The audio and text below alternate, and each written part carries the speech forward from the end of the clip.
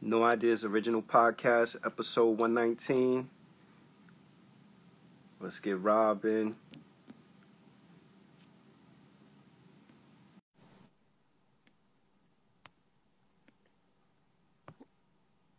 Get it started.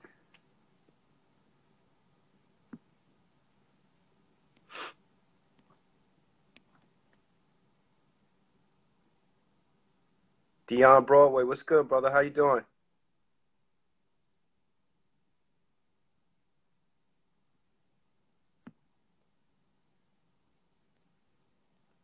Peace. You want to join the conversation tonight, Dion?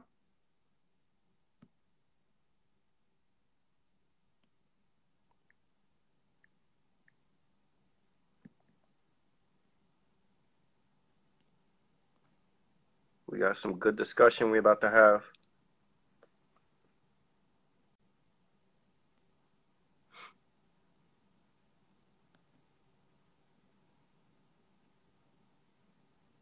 Copy.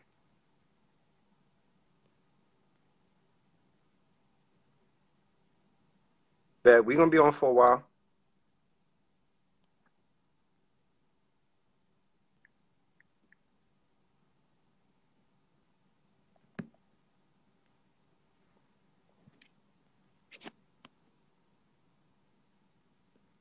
Oh, no doubt.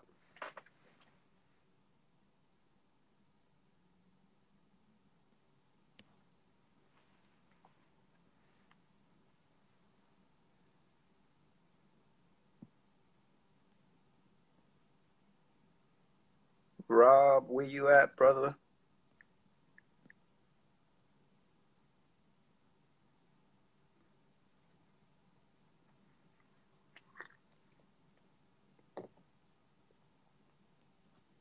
There you go. Yo. What's good, man? How you doing? What's up, champ? What's good with you, man? I'm good. I'm chilling. Yeah. Rough allergy day, man. My allergies are killing me. It's kicking in already, huh? Yeah, man. Yeah. What's up to the OG? I see you, OG, on the check-in. How are you? Honestly, man, I lost a mentor today. Well, I found out about a mentor that really hit home. Shout out to Melrose Community School, my private school that I went to down in the South Bronx. This man, his name was Mr. Johnny Broughton. We affectionately know him as Mr. Lee. This is the man that really he set the bar high, but he set a precedence for me at a young age. Man was a man of discipline, but he was also a man of pure love. So I want to send my condolences to the Broughton family, to my whole Melrose community, alumni. I mean, he was the pillar of a great teacher, a great mentor, a great guy. He got in your ass if he needed to, too, son. So, you know what I'm saying? Like, Yeah. one thing he said for me was think before acting. Mm-hmm. You know what I'm saying? Give it a good thought because it may cost you. So you want to think that over before you do it. And I appreciate him for that. So rest in peace, remembered in perfection, Mr. Lee. Damn, so Outside of that, what happened to him? I don't know, man. Classmate hit me up early this morning about 7:30. I seen a number. I was like, this ain't good. You know, you kind of get that sense when you get that call out of the blue. Yeah. And then, she hit me with it, and I was like, wow. What's up to the God out there? Lordy, I see you. Yeah, it hit me kind of hard, man, because I was like, man, this is a great guy. Like, I know I'm not the only one affected by this. The whole school, we got a large alum. I mean, I graduated in '86, but this was a small independent school ran by a family from St. Thomas, I believe. Yeah. Very small, but we was a family unit. It was on one floor. You know what I'm saying? You went from kindergarten to the 8th grade. And because of that school, I learned how to be punctual. I learned how to be respectful. It taught me a lot of things that I use to this day, man. Here it is. I've been here a couple of decades. So Wow. He was a great guy. Rest in peace to the brother. Yes, sir. Absolutely. Yo, so we got a pretty good discussion on deck for tonight. The Yo, son. Yeah, man. I'm looking forward to this. the first joint we got to talk about, which is very interesting to me, is Florida, because Florida is wild. Yo, Florida could be a backwoods state, and they do Yeah, but some Florida's off the hook, yeah, son. some goofy stuff. But Florida Yeah. now, and I want to make sure I get this correct. Florida is looking at signing into legislation a law that requires high school students to take financial literacy courses to graduate, including lessons on credit scores, managing hmm card debt, types of bank accounts to open, and how to file your taxes. hmm What are your thoughts on that? Yeah, I think it's an excellent idea to offer students a course in that. But I'm starting to realize how they throw the word mandate now. That word is being thrown around a lot now. You know what I'm saying? Everything is mandated. Um, but I mean, to get kids to know how to manage bank accounts, know about their credit. I mean, there's certain things that I didn't know as a young guy, loan policies and insurance policies. I didn't get to learn that until my 30s and 40s. You know what I'm saying? But if you can get to learn that going into adulthood, I think that's a win-win. But make sure kids are literate first. You know what I'm saying? Let me tell you something, man. People don't like to read. People don't like to, if they see words in front of them, they will not engage. Now, Yeah. my question is, how do you get high school kids to engage in financial literacy? It ain't about just grabbing the bag, Oh you yeah, know. no, that's a fact, and that's why I'm surprised with with Florida their approach, because to me they always seem backwards. But then I thought about it, I'm like, yo, this is not really a new concept, because remember many years ago, I don't know about you, but I know when I was in school there was home economics, and in home Right. What, they taught like a lot of simple concepts that were related how to to cook, how to managing boil accounts, water. right? But yo, here's the bug thing about it though.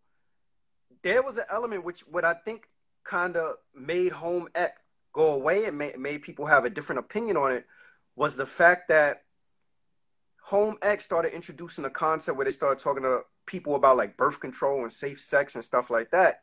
And there was Right. a It, it, lot of it, people it that weren't detoured. comfortable. Yeah, there's a lot Yeah. that weren't comfortable with that discussion. They're like, yo, why are you introducing the topic of sex and condoms and stuff like that in school? So before you know it, home ec was out the window. But home ec used to be like that was mandatory. You had to participate in home ec. So I'm guessing that they'll try to bring it back in some shape, form, or fashion like that. But it should be something that should be taught, because there are a lot of kids that just don't have any idea whatsoever on how these things work. Like, yo, when I was working in foster care years ago, there were Right. to have to do what was called an Ansel Casey assessment, and What's it was that? independent living skills assessment. So it was basically done to Okay. evaluate if kids were prepared to live independently, because they had a lot of kids that would sign themselves out of foster care at 18, or they would Really? age out of foster care at 21, and they had no Right. living skills. So they would do like a survey, a pre and a post test on them, and they would ask them questions like, where do you go to get your taxes done? You know, Right. what do you have to do to open up a bank account? It was like very basic, General. but you'd be Right. surprised a lot of kids didn't know it. Now the other element of it is that that wasn't specific to kids that were in foster care. That was just for kids in general. Like that's been a lost art, that people don't really talk to kids about finances. A lot that people learn or kids learn by way of finances is just watching Right. their elders kind of model them. Right. Oh, mom got money and mom saved money, or mom cashed a check and she went and did XYZ. And people sort of repeat those steps without actually understanding the rhyme and the reason as to why that stuff is done. That's And a fact. the other thing to think about it too is like, yo, we're from an age where, our grandparents didn't trust banks, so there was money under the mattress type and stuff like that. So we may not have really Yo, gotten the and we information around and we how, still do that. We still do that in this house. We got money in the walls. but yo, you know what? So we need to figure out a way to help students understand prior to graduating, like, okay, this is what comes with taking these loans, or this is why you need to have health insurance or life insurance and stuff like that. I think Right. conversations like you said that most people don't have till later in life. So for Florida to actually be looking at that, implementing that into their curriculum, like, yo, I tip my cap to them. Absolutely, man. And you know, Florida's not the only state. I think there are 11 other states that offer this opportunity. I think Alabama, there's a couple of states that offer this opportunity. But these states that offer them, they aren't the major cities. I think Florida is the major state. You got like Oklahoma, Nebraska. Yo, I wouldn't see that coming from Alabama. I would not. You know what I'm saying? Alabama. What was it? Do I have it on here? I thought I written that down. But nah, it's Tom, what? maybe Alabama, because out there, you know, in the city, we have like, we're like sort of predisposed to renting and stuff like that. But out in Alabama, I'm sure there's opportunities to rent. But most people is like, well, this is my family's property. This is my family's house and stuff like that. So I could see how they would be gearing people towards having those conversations and understanding how those things work. To me, it's super important because you get a lot of kids that are going out and they signing these crazy car notes, and with high interest and getting credit cards. You know, once you go to college, they hit you up. They give you a credit card just because you enrolled in college, hitting you with crazy interest rates and have you in debt for the rest of your life. And that's the plan, man. You know, it's my thing is these courses are offered in many of these schools in these areas that I'm talking about, out of the 11 states out of the 50 states. But only a small amount of kids are interested. Only 20% of the kids take those courses as a prerequisite or just as an elective or whatever case it is. Peace, Norm. What's up, Norm? For them to learn, you know what I mean? And you hear it all the time, man. My credit is bad. I need a cosigner. I need these different things. But you know, when you're young and you're ambitious and you want things overnight, especially with this young crowd today, they want everything microwave fast. Yeah, they ain't waiting for their credit score to go to 600, 700. Yeah. I can't get it now. I don't want it. I'll just scheme a way to do it, son. Yo, you know what it but is? What's that? Sorry to cut you off, but I think the disconnect around the importance of credit scores is because we live in an age where even with a horrible credit score, you could get pretty much what you can still get what you want. Yeah, and people don't understand the concept around how like the interest is related to the credit score. So you can have jacked up credit and go out and get yourself a 2000 Honda Accord with a car note of $800. People mindset is like, yo, they still finance. I still got it. Yeah. You know, it's the same thing with like people. If you trying to get a flat screen TV, you know, like people are like, oh, I can't afford, or I'm not going to buy a TV or whatever. I go to Rent-A-Center and get it. But the interest rate associated with like that at Rent-A-Center is like, yo, that's crazy. It goes back to what you said, that instant gratification. So you can't make the direct correlation or the connection as to why does my credit score need to be good when I know I can still get the same stuff that I wanted before. Right. And, you know, like I said, man, it's definitely a great piece of knowledge to have once you graduate, moving into the adult world. Even if you don't go to college, you still have to make money. You still have to take care of yourself. You know, even if you're living with your parents at that point of finishing school are going to ask you, yo, you got to pay a bill around here if you plan on staying here. Yeah. You know what I mean? You got to manage your money a lot better. You can't go buy video games and be hanging out and drinking and doing what you want. And then when it's time for you to pay that bill, oh, I ain't got no money. Well, you know what? That front door, that porch out there is cold. I'll send you a blanket. Yeah, I wonder when we're going to find out what the driving force behind this was. Like, is it because, to me, Florida is like I said, Florida's so backwards. Maybe the public assistance rate is high or something like that. There has to be something. There's a trigger. There's a trigger. Well, you know, most of any child's behavior, whatever it is, starts at home. And like you said, if you don't see that at home, you don't have that conversations at home, you see it, you know, you bring that attitude with you to school. You know what I'm saying? You see kids coming in decked out, Jordan up, hats and all that, and you know they ain't buy that. Their parents bought that. So you can tell when a kid knows the value of a dollar versus, you know, being material, so on and so forth. But I think that has a lot to do with it, man. The parenting part, where they come from, a demographic, You know, schools nowadays, at schools when we grew up, they weren't designed to teach us about finance. They were designed pretty much to make us workers, make us obedient enough Yep. that after school you got a job. Hmm. And if you were inclined enough to go to college, you did that. But, you know, me myself, I speak for myself. After high school, once I got my diploma, it was work. Yeah. You know what I'm saying? I didn't have any interest in college, so to speak, although I did go to Monroe for a little while to play ball, but I was like, man, I did all this time in high school. I'm done with school. I'll just get a job.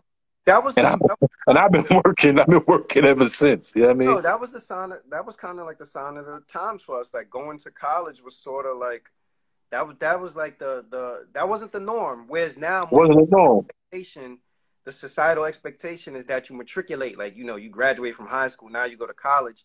But for us, Right. our era, it was more so, all right, you graduate from high school, you go find yourself a good job. And the exception to the rule was the person who did go to college. So now the exception to the rule is kind of shifted to, who you're not going to college kind of thing. Right. And What you gonna do with yourself? Right. Right. it kind of goes back to what you were saying, because you were saying, like, for us, high school was about teaching people how to become workers, right? So they know that the bar was set back then at high school. All right, you got to graduate from high school, and then you go into the workforce. The only thing that's kind of changed is that now they've increased the standard to, okay, before you go into the workforce, now you got to go to college, because it's still about becoming a worker, right? Yes, sir. It's a whole different ball game about knowing what money is, and money has changed with Bitcoin and all this digital infrastructure happening. I think it's important to know financial literacy in its entirety now, because so much has changed. The way the transaction of money has changed. Shit, I'm learning still about money at this point. You know what I'm saying? How to invest and what to invest in. What's a good investment versus a bad investment. They better be careful, man. You know why they better be careful? Because they're going to mess around and teach these kids about a lot of stuff about money. And before you know it, people are going to be like, wait a minute, why I'm taking out that student loan again? Right. But you know what? On a positive note, there are a lot of kids that, they took the bull by the horns during the pandemic and made their way of learning about finances just by taking risks. Oh, them kids led the way.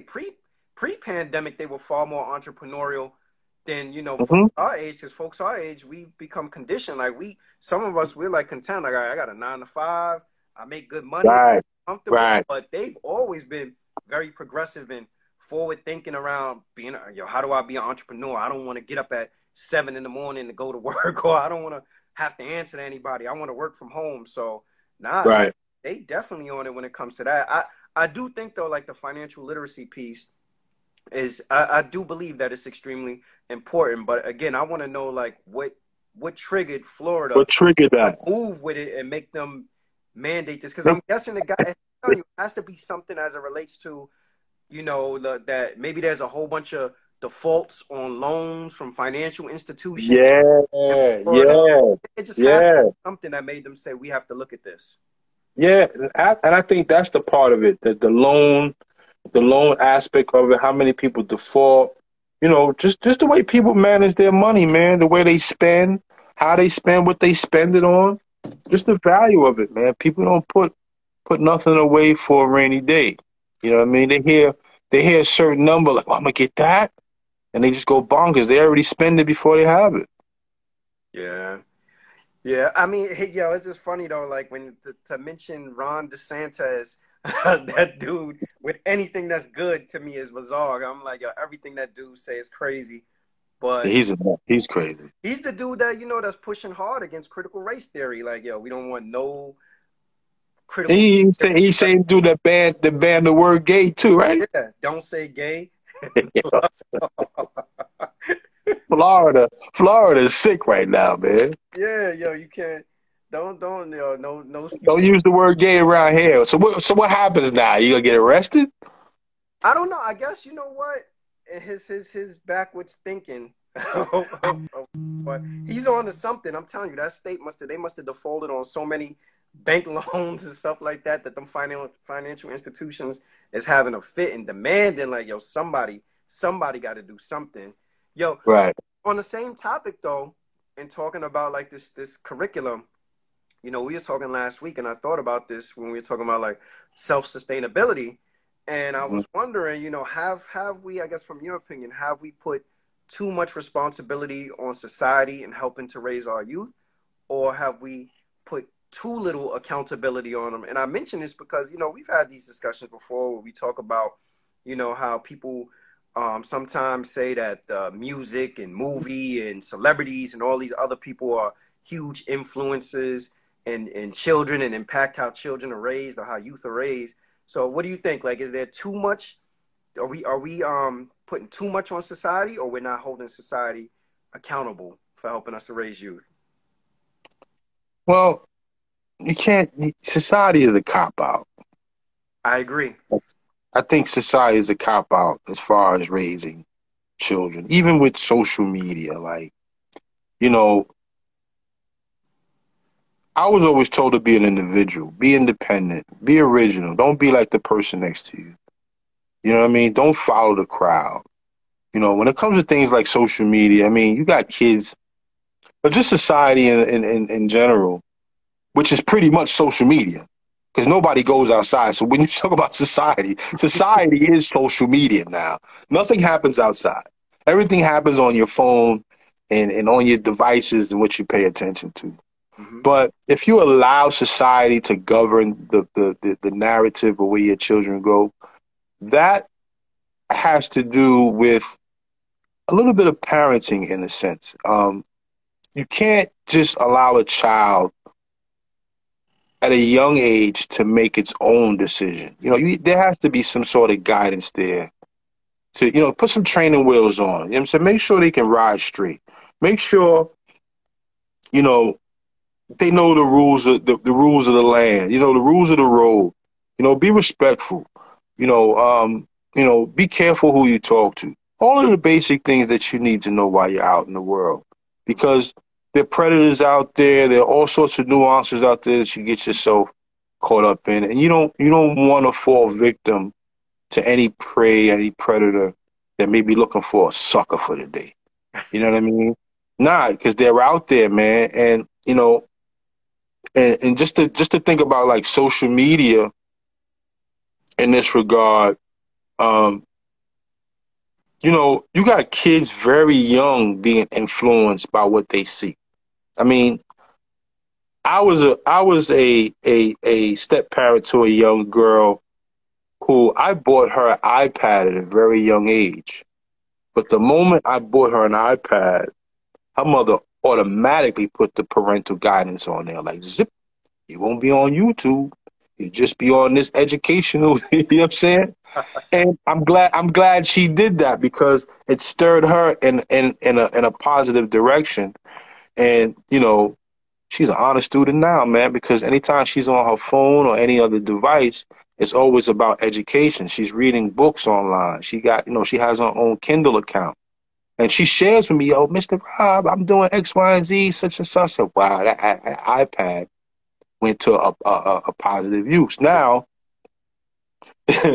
on the other hand, you know, kids are using these devices and being influenced by what society is doing at an alarming rate. And I don't know if you've seen the last. I hate this. I hate the fact that they put this stuff on social media where these young people they off they self. Think a little girl and her little cousin was in a bathroom. Something, right? Yeah, yo. I mean, so take social media out the way and think social.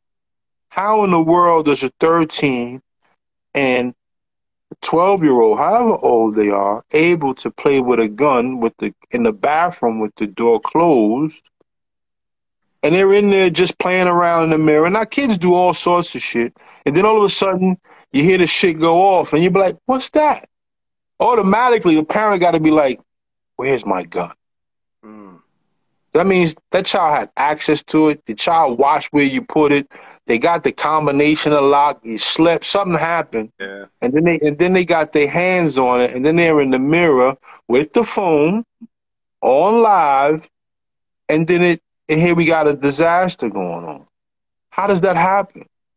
You Yeah. know how that happens? Because When we give kids the devices or give a kid an opportunity, a little bit of freedom, we don't follow up. We don't check. There's no check and balance. What are you doing today? What did you accomplish today? Who are you with? You know, I love the fact that even to this day, Nell still check, yo, who you with? Who's that? You know what I'm saying? And they're grown kids. But it's important. Even my mother would do it. And I'm a grown ass man. Who's that over there? You know what I'm saying? It's your question. And I'd be like, yo, ma, all right, you know, I'm over 40 now. But it's still the parental feeling of just being secure and knowing that your child is not running off the deep end doing something they ain't supposed to do. I don't blame society. Now, society is what it is, but I do not blame society for any raising of a child. Now, if you leave society up to raising your child, well, then you get whatever the results are.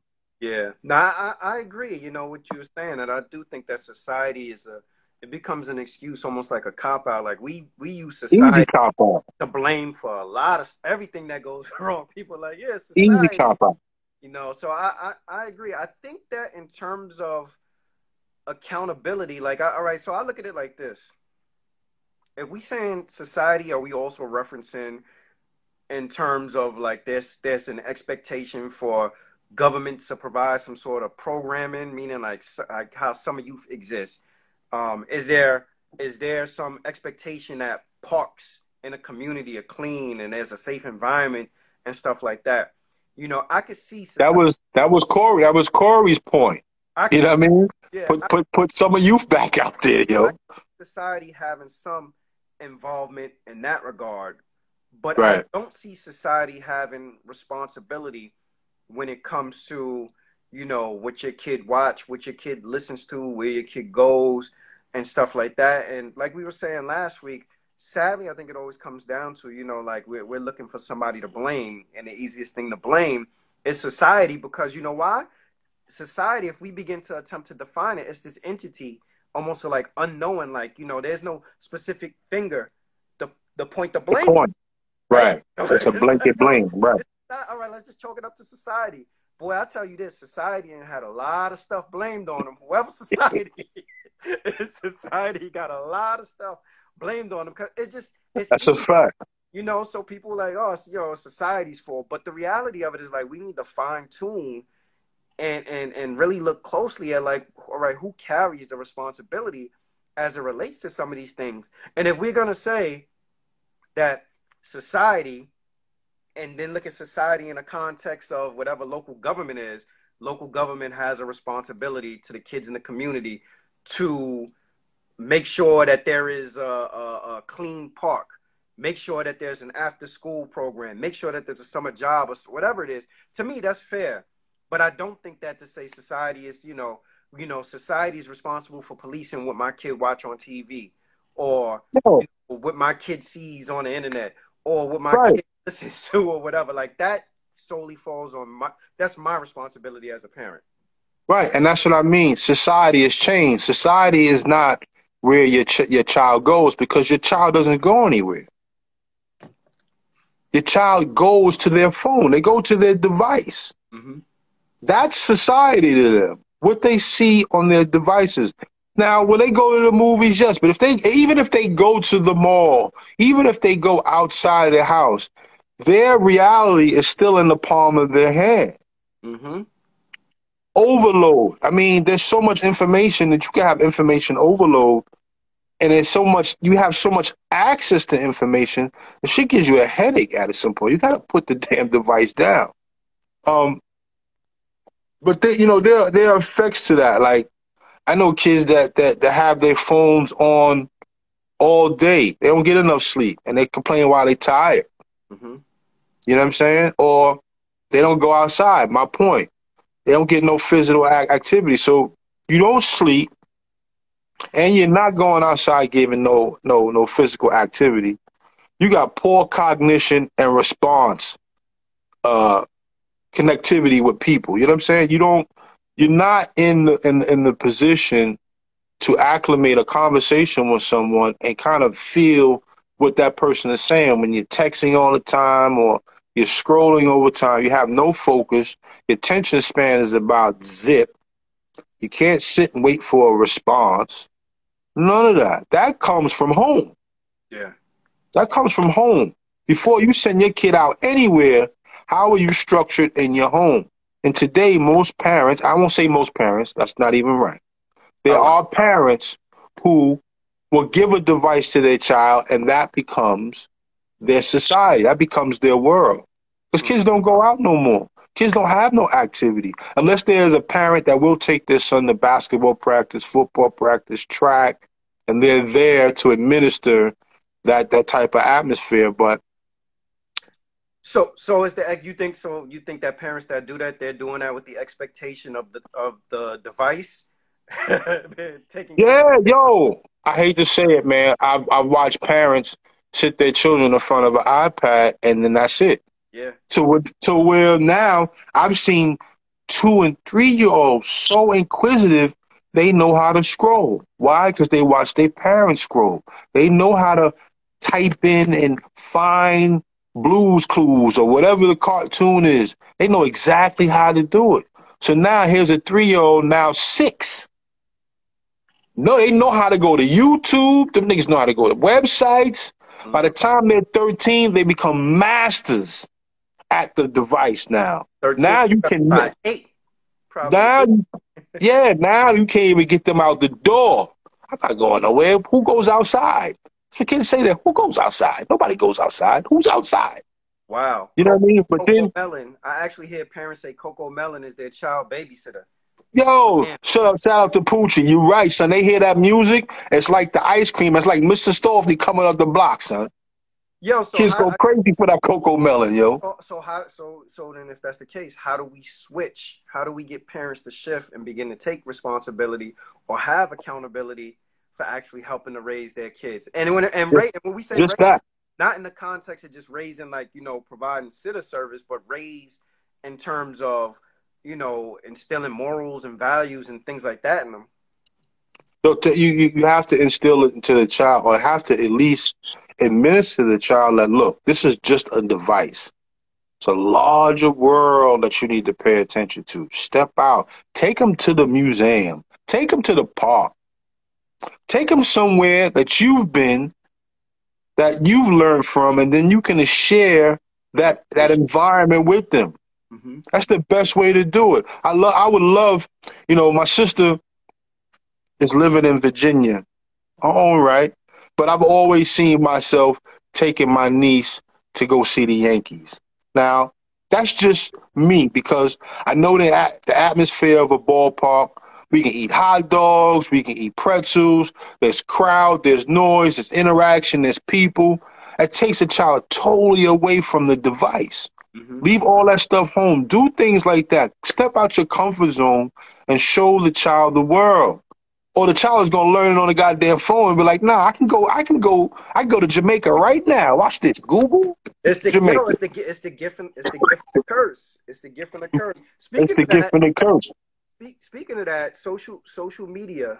We're talking about in our group chat, this whole thing around social media. And I'm wondering, from your perspective, do you believe that social media has led to distortion in terms of success and relationships? And the reason why I say this is because you go online on Instagram, Rob, on Instagram, everything online is about somebody that's a boss. Everything online has these lofty requirements for people in relationships and all this stuff. And my concern with it is that it may be actually contributing to depression for people, because people have these expectations around this stuff, and it removes them away from things that once upon a time people thought were really great. We were talking last week, and remember last week I was saying that back in the days, people would get a job at the post office and retire and be like, yo, I did a great job, I'm happy. Now you clowned for getting a job at the post office because it's not consistent with the imagery that they see on IG. It's just and that's it. I'm glad you used the word image, because some people compare themselves with an unrealistic image and get dissatisfied by their self-appearance and their self-perception. So they're measuring themselves by what they see. And the first thing that happens is image. Remember, man, food and drink ain't the only things you consume. Images are the first thing you consume. Way before you read a book and decide to comprehend what it is that you're reading, then you have a mental picture of what you're reading. But when you're scrolling and you got these images, people don't realize how fast the body absorbs information just with the physical eye. So you see something, see a girl online, you see a guy online, she looks good, he looks prowess, see somebody flashing money, you start to see yourself. I don't have that, I want that. How can I get that? I want to be just like that. You totally remove yourself away from yourself, and now you're worrying about the outside world. And I think we talked about this a lot of time, and I always use the word imagination. That comes from you. You have to be sole controller of yourself, not what's on the device, not what's on outside of you. You should never compare yourself to anyone else. You should compare yourself to who you were yesterday versus today and moving forward in the future. Yeah, it distorts a lot of people. Yo, son, you talk about depression. I mean, people repost fights. People repost killing. Like I said, the picture, the video of them two young people offing themselves. That shouldn't be passed around on social media. That distorts. You know what I'm saying? That distorts your whole vision. Not only that, some people sleep with their devices. You don't get no rest. It's crazy, bro. It's really, really crazy. And the heaviest platforms that are used are like IG, Snapchat, TikTok, Facebook.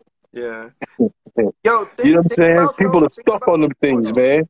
Think about before, though, like the things that people were really impressed with and satisfied with. And it really goes back to, look what Poochie said. It's like if you're not a scammer or a plastic surgery patient, you're considered whack. So, imagine that's a fact. A woman and you have to see all this imagery online of women that, that they surgically enhanced, and you're comparing yourself to that.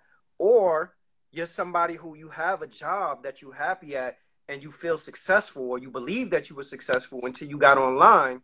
And then you got online, and now your success is no longer deemed to be successful. What's up, E? How you doing, bro? What's going on? How y'all doing? What's good? What's going on, good brother? How you doing?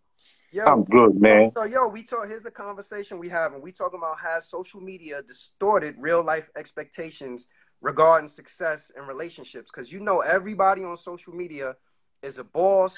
Everybody's relationship is a superstar. Everybody is rich. And this is what we're up against now, this imagery that we have to look at on a regular basis. So what's your thoughts on that? It's a perfect example. It's a great question, because at the end of the day, and like I just heard the brother speaking about how a lot of negative information or negative actions is always recorded and always thrown out there in social media and all that, because negativity sells all day long. But also with social media, everybody, like you said, everybody's rich, everybody got everything, but they're not showing the sides of when this phone go off and I gotta go back and play with my kids, or I got bills I need to worry about, I gotta sign checks and stuff like that. That's not being shown. But they don't see. But you taking a picture when you in the club and you popping 5 bottles or 6 bottles, but then you going home and you checking your pockets again. You wondering, damn, why I did that. Now I can't pay my phone bill. Now I gotta go home and ask my wife to lend me some money until the next paycheck so I can clear the bills. Right. And that's troubling. That's troubling that you carry an image of yourself, or you portraying an image of yourself that ain't real, man. That ain't real. And the shaky part about that is, like you said, the mentality that people have, and it's scary. You know why it's scary? Because it's not about the person who's doing it, because that's just that person. It's the person that's checking the likes, checking that next person's story, and really believing in the fact that that's their life. That's all their life they have, not the downside of life. Like how your life is always up. Like I always say, and Shannon would tell you, like with the clothing company Success, we use the V. We use the V because everybody's success varies. Everybody's success is different. So how That's you right. gonna tell me that my success is not success because it's not your vision? Right. I'm happy that like I got out the hood, I got a house, I got kids that's going to school, and I ain't gotta work. They go outside, they ain't gotta worry about them being Talk shot about it, at bro. or all this certain stuff that's going on. I'm happy. Talk about it. I'm content. Yo, I can go Talk back about out there. Don't get me like anybody else. I go back out there and go crazy. But why should I? I'm content. You made a really good point though, because it goes back to that. Like, people have lost sight of what actually constituted success for them, right? And I was saying last week too, I was like, yo, you know, some people view success maybe other people's flaw. You know, you get what I'm saying? So to me, success is relative. Like, success could be, you know, you said you got a house. Success for some people could be like, you know what? I got my first apartment. Exactly. I got my first car. I got whatever it is. But social media won't allow people to feel some sense of being happy or content, because the imagery that you look at on social media is not consistent with what you have going on in your life. So you like, yo, I was really happy because I got my first apartment, but now I look and I see Rick Ross got this mansion and all that. And then what's not shown on social media a lot of times is the process, is the glow up. People just see, you know, you only see the good part of it. You don't see, like you said, people getting up and hustling, doing their 9 to 5 or whatever it is, because it's not glamorous. It's just not. I've never seen nobody on social media clean their fucking bathroom. Not once. Not at all. Never. You never seen clean them the fucking toilets or nothing. You never seen them walk into work. You know what I'm saying? Or dealing with a difficult customer. Yeah, like how you not going at the end of the day, okay, I'm able, like you said, a person is able to go out and do certain things, but you should show what it took to do that. What it took to get there. Mm-hmm. But just like you said, with social media and anything with this media, let's just take these 3 pictures. I got blurry pictures, right? Y'all pictures is fine. All I gotta do is run and go get some filters, and then now I'm just like y'all. Yes. Right. Totally. And that's the distortion. That's the distortion right there, because images can play a whole lot of different roles, man. A picture has 1,000 words, and you gotta be careful how you disseminate information, man. And it can lead you. I mean, social media can lead the mood swings. I know people that's so distracted from social media, they miss their doctor's appointment. They forget to eat. Some motherfuckers forget to bathe. Yo, but hold up. I'm gonna do you one better. What about people that were happy in their relationships until they looked on social media, right? So they were happy in their relationships, doing whatever it was with their significant other. And then they looked and they post pictures, right? Wait a minute. Me and my significant other is working together to do whatever it is, but on social media, they saying that, yo, you shouldn't be going half on certain things. Or people are looking and they saying, wait a minute, you know, our relationship worked, but now I'm looking and, you know, how you call it, my niece boyfriend, he got a Bentley. How come you got a Hyundai? Or, you see what I'm saying? Like, I think social media has also impacted relationships and put these expectations in relationships also that just may not necessarily be accurate representations of what a good relationship is. Lip Poppy 163 says social media killed real relationships. That's a fact. That's a fact, son. And relationships, marriages. And it's just like you said, right? So they saying, you look on social, you and your wife, y'all doing great. Like you said, y'all got nice cars, y'all doing fine. Then they look on social media and see, oh, homeboy just bought his wife a Bentley. Okay, that's that part.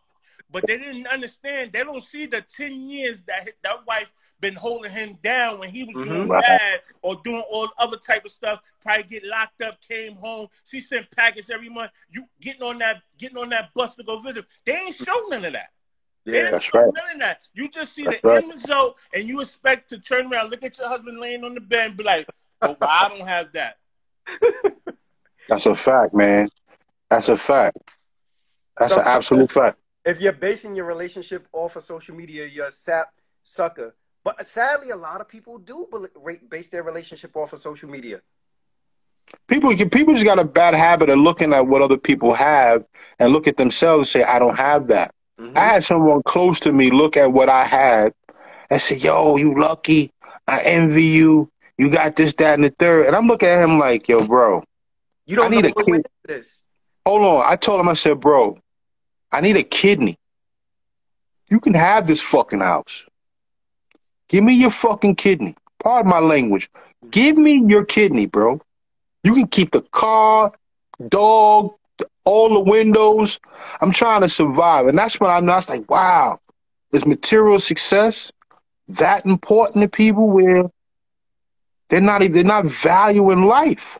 Mm-hmm. Here it is. I'm trying to live an extra day, doing dialysis for 4 years. I'm trying to get off of that. I'm praying for a kidney, and you envy me because my square footage. Yeah. Now, not putting nothing bad on my house, but lightning can strike this house, and then I'm out. I got to start all over again. That's just whether like I have insurance or not. That's just like, and I pray for you. That's just like saying the richest man in the world ain't gonna die tomorrow. Mm-hmm. Or the richest man in the world don't got problems too. Money. Every last one of them do. Every last, and they be the first one putting the gun in their mouth. Yep. Thank you. All exactly. the money in the world. First one putting the gun in their mouth. But they got all the money in the world. You feel like they ain't got no problems. My man, at the end of the day, people don't realize money don't make you change. You change yourself because of whatever you feel like changing in your head, on your mind. Right. I have seen bums looking more happy than I felt that day.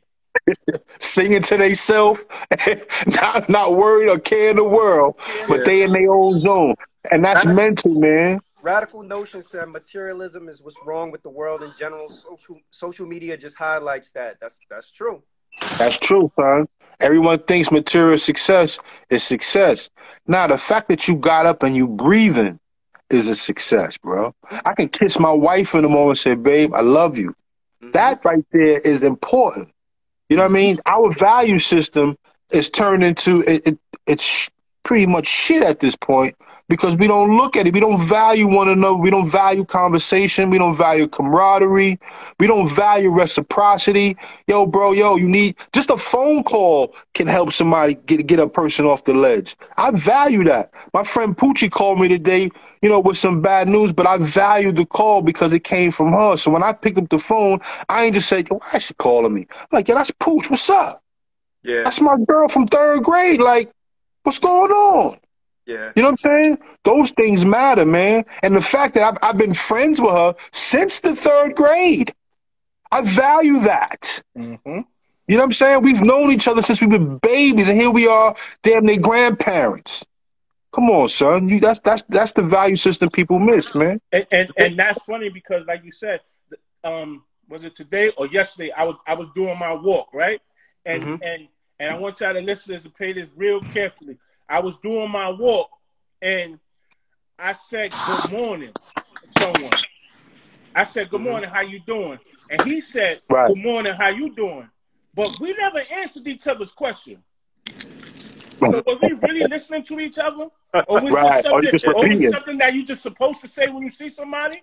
Because did you really answer my question? Or did I really answer your question? I just said, good morning, how you doing? You said, good morning, how you doing? Wasn't it supposed to be, I'm finding you? But we just saying it because that's what we're supposed to say. Yeah, it's a formality. Lip Poppy 163, I brought you on because you said we're partially responsible for material success. So go ahead, explain. Talk about it, bro. We are, because you think about it, and let's think about this logically. 90% of us came from nothing. Our parents ain't have shit. Mm-hmm. A lot of us was welfare babies, me included. You know what I'm saying? Me included. Eric know me over 30 exactly. years, so he know. You know what I'm saying? Now we came to a point to where we grew up idolizing material success. That's a fact. We idolize the drug dealers. We idolize the rappers. Then what happened? That's a fact. We grew up and we started having children. So you know what we did? We started blessing our kids with everything that we were never given. Yeah. So that's true. We came to appreciate the things that we couldn't have, and then we gave appreciation from our kids. Right. Because now they have no appreciation for anything we do for them. You know, back in the day, it was a blessing to walk around with a pair of J's. Mm-hmm. That's all. Those are the only shoes your kids ask for. Yeah. Mm-hmm. They don't wear nothing else. You know what I'm saying? Like, it's crazy. But in all honesty, we are partially responsible for everything that is going on. The things we thought made us weak, the things that we thought made us less likable are the things that made us who we are. And we definitely did not set our kids up for that type of ordeal.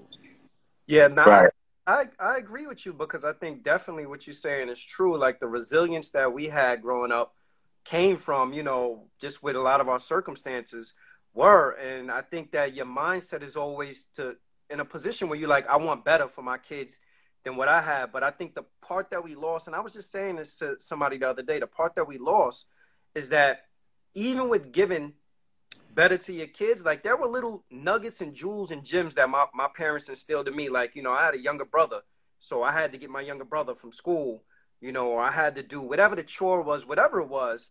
And those were things that they instilled in me to teach me responsibility. Rather than me embracing it and saying like, yo, these are things that was given to me to teach me responsibility, I became, you know, you become resentful of it. Like, damn, I don't want to do this or do that or whatever. So when our kids are young, we say, yo, I remember what it was like for me to have to do this. I don't want them to have to worry about it and lose sight of the lesson that was actually involved with those kind of things. And I think that that's why a lot of, like you said, a lot of our kids, they get the things that we weren't able to have. But what we need to figure out is how do we give them stuff that's going to set them up for future success? Because at the end of the day, giving them Jordans and stuff like that, like Jordans, that to me is that I find that to be relative because at Jordans may be a symbol of success in some people's mind, but Jordans are not really don't hold any value or anything like that. But then, not to cut you off, but then if that's the case, then 90% of the way that we move with our kids is incorrect. Because if you really think about it, think about how you grew up. You wasn't getting nothing unless you did your chores. You wasn't getting nothing unless you were on good grades. You know what I'm saying? You wasn't allowed to go outside without your siblings. You know what I'm saying?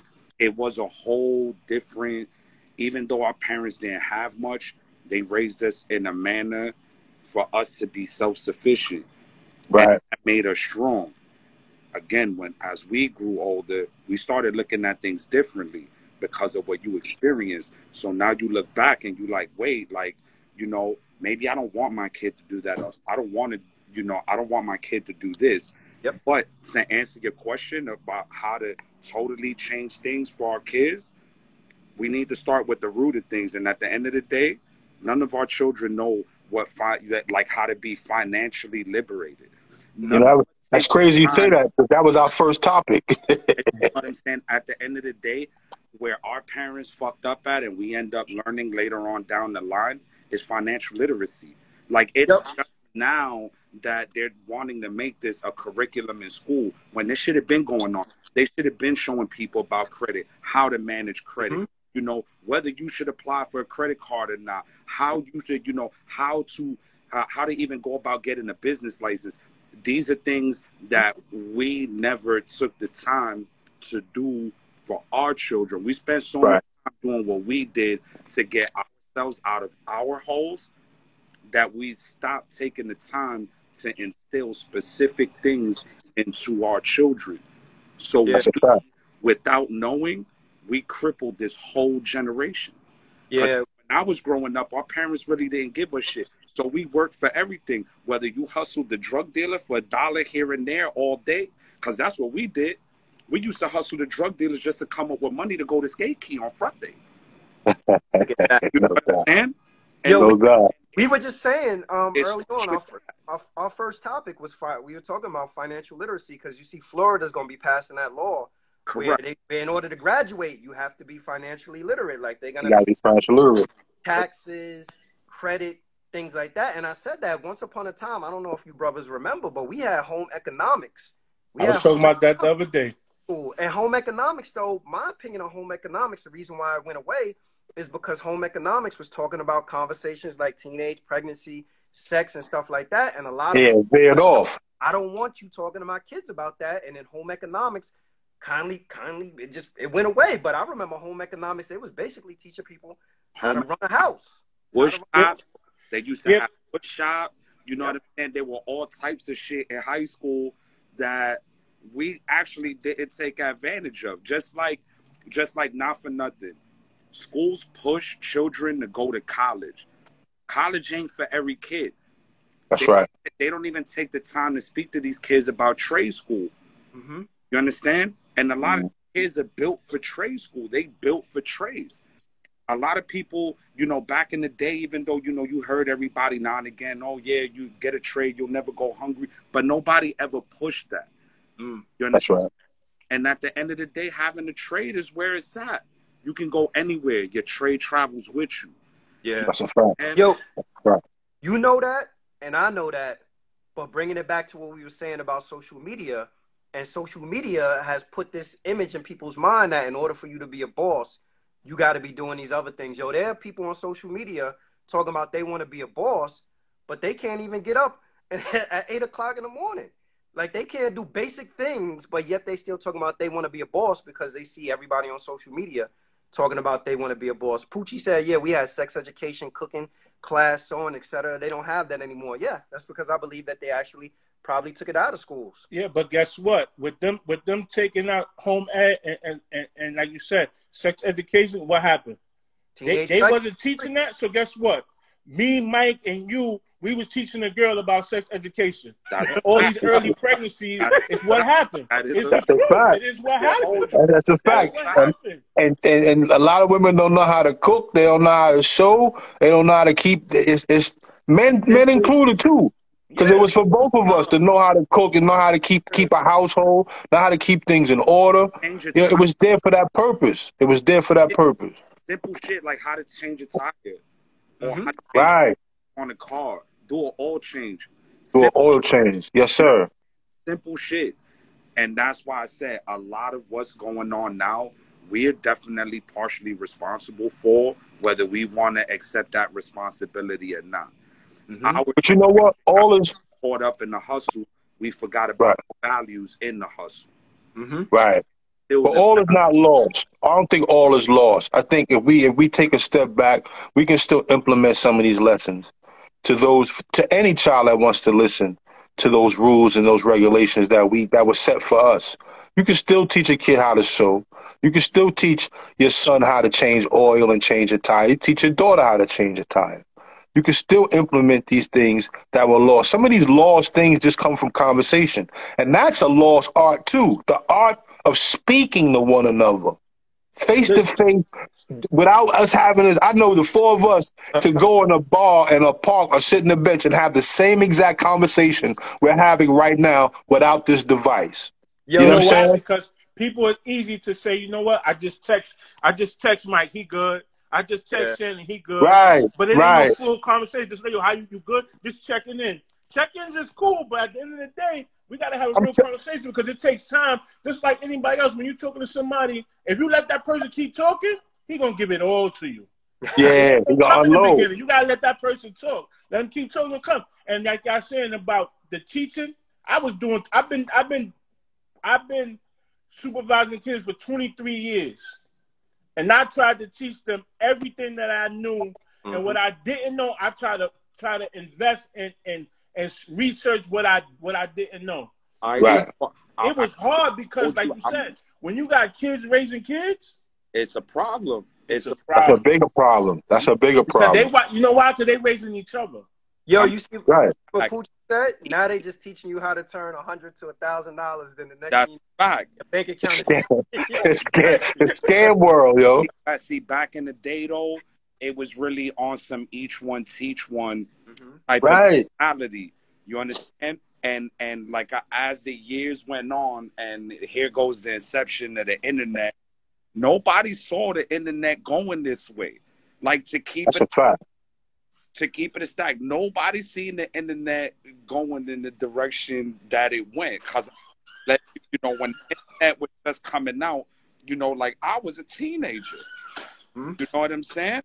I was a teenager. And then watching from where the inception of the internet to where we at now, it changed everybody's perception of reality, bro.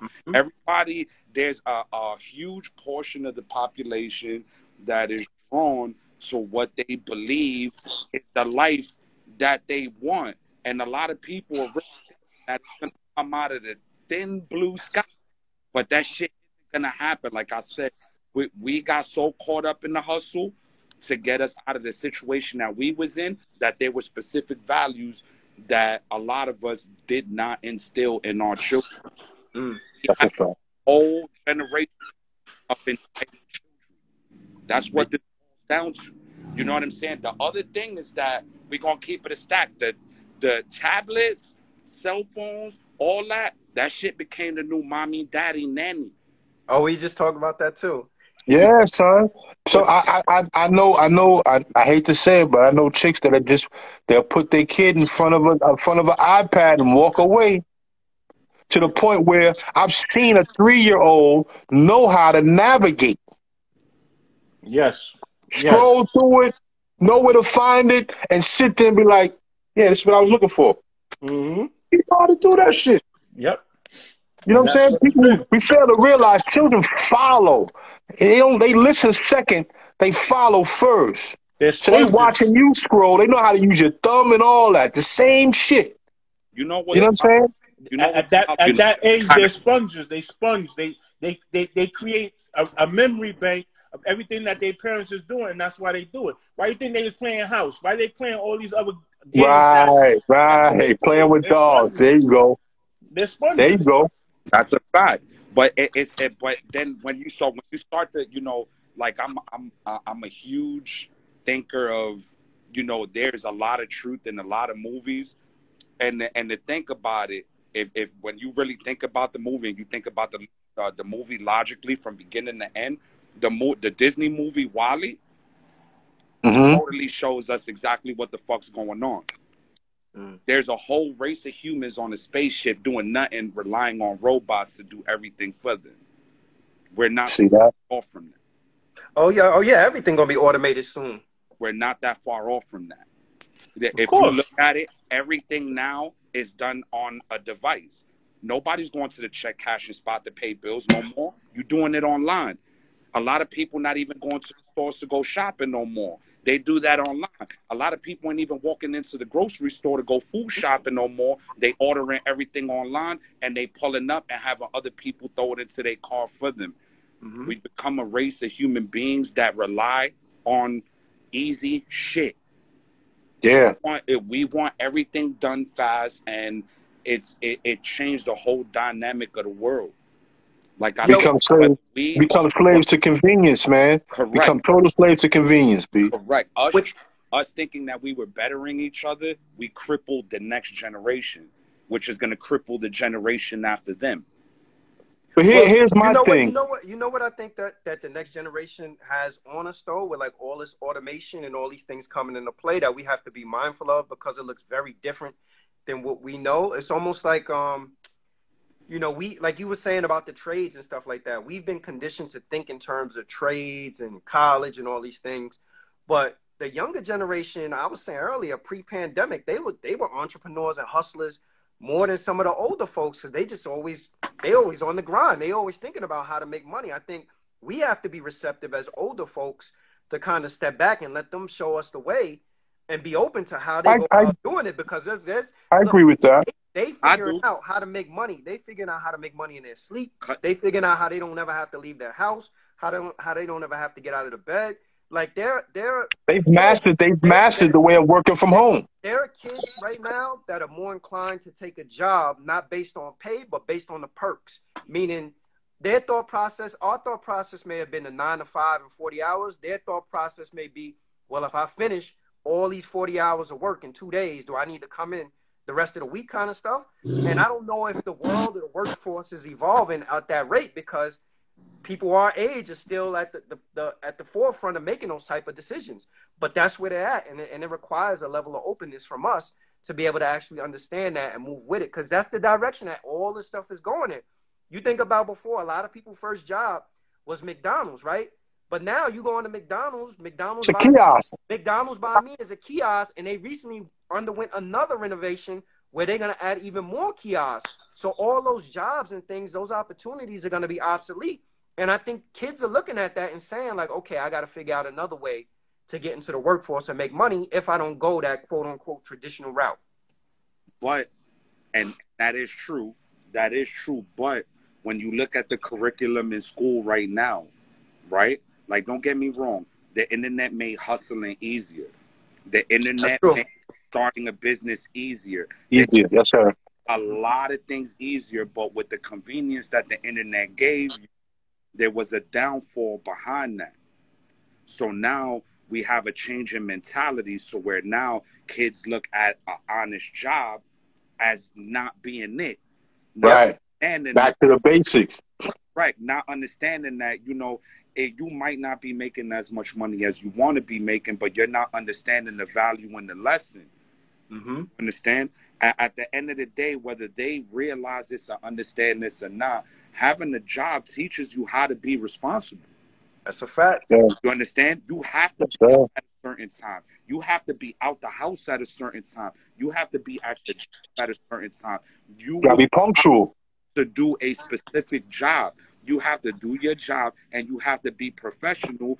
And while you're doing your job, they don't see that anymore. The internet now glamorizes everything that we no longer glamorize, but we glamorize ourselves at one point in time. History repeats itself. The only difference now is that it's out in the open because the internet shows you what's going on everywhere. Now you're not only looking at what's going on in your block, on your borough, or in your city. Now you're looking at what these dudes is doing in Chicago, what they doing in St. Louis, what they doing in Miami, what they doing in Cali. You're looking at what everybody's doing now, and now you're looking at everything you doing, and it seems like it's not it. A lot of these young kids don't understand that, you know, the struggle and the process of the struggle is what develops character. Of course. Of course. That's a fact. Yeah. You know what I'm saying? So like I said, it's like we created all these things for convenience, and at the same time we kind of like we made shit more difficult. You know? But let me tell you what, convenience is easily to brew laziness. That's a fact. It'll make you very complacent. Because I tell you this, right? The internet, all these devices are plugged into something. What happens if it go down? So now that brings up another thing. I don't know if y'all ever watched it. It's an old ass documentary. It's on Netflix. It's called The Great Hack. Okay, I've never seen it. The whole purpose of The Great Hack was to make everyone aware of the fact that they've already developed systems that develop algorithms that will already predict what you're going to do before you even do it. So before you even do it, how many times have you been having a conversation about buying a car, and then all of a sudden in your feed, social media, and now all of a sudden you're looking down your feed. Here goes my phone. Here goes Rovers. Here goes BMW. Here goes this. They've already built this algorithm. They already have a whole 30-point breakdown of everybody that's been on the internet, and they know what you're gonna buy before you buy it. Yo, son, my phone be eavesdropping. My phone be eavesdropping on me. I can talk about anything. I look up my phone like, how the fuck my phone? Yo, now I was talking about a port. Yo, Rob, but how you call it when your mom or your grandmom said the TV was listening, you thought they was bugging, right? That's a fact. That's a fact, bro. I used to think that my grandmother was tripping, and now that I'm a grandfather, bro, I look at this shit and I'm like, bro, really was not tripping. Like, that's where we at right now. They know everything. They know everything. What you're gonna do, where you're going. They know if you're deciding to do something with your family or not. It's crazy, bro. It's crazy. But at the end of the day, we freely provided them with that information. Yeah. Yeah, we did. And so at the end of the day, absolutely right. Thing that we don't like, we created a platform for them to go ahead and gather that information. You know, that's a fact. Again, we are partially responsible for everything. That's gonna because it's like is always gonna sell though. So we're gonna always be up against that. Convenience is always gonna sell. They're always gonna figure out a way to make things easier and cost effective. That's gonna be the enemy of how you call it, of work ethic for a long time. People are always gonna try to figure out a way to do something easier. That is a fact. I mean, at the end of the day, the hustling is what kept this world moving. I mean, when you think back to prohibition, you know what I'm saying? Bootleg kept the mob in, but you know, it kept the mob moving. They was getting money. You understand? And what happened when the government didn't like what they was doing and saw they wasn't getting their cut? Legalize and tax it. Exactly. And then they turned around and they hit your man Capone with tax evasion because they couldn't hit him with nothing else. Yeah. You know So why you think all these states is legalizing weed? But I said, Same thing.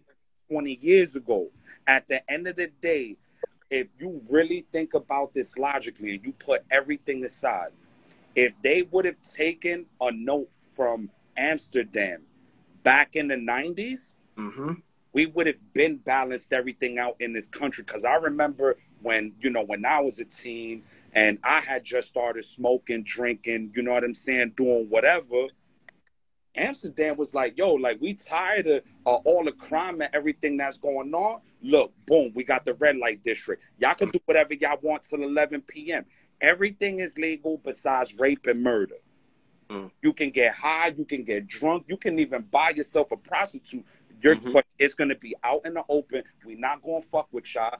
Y'all do what y'all do, but we got a curfew. 11 o'clock is shut down. It's a dub at 11. Everybody inside.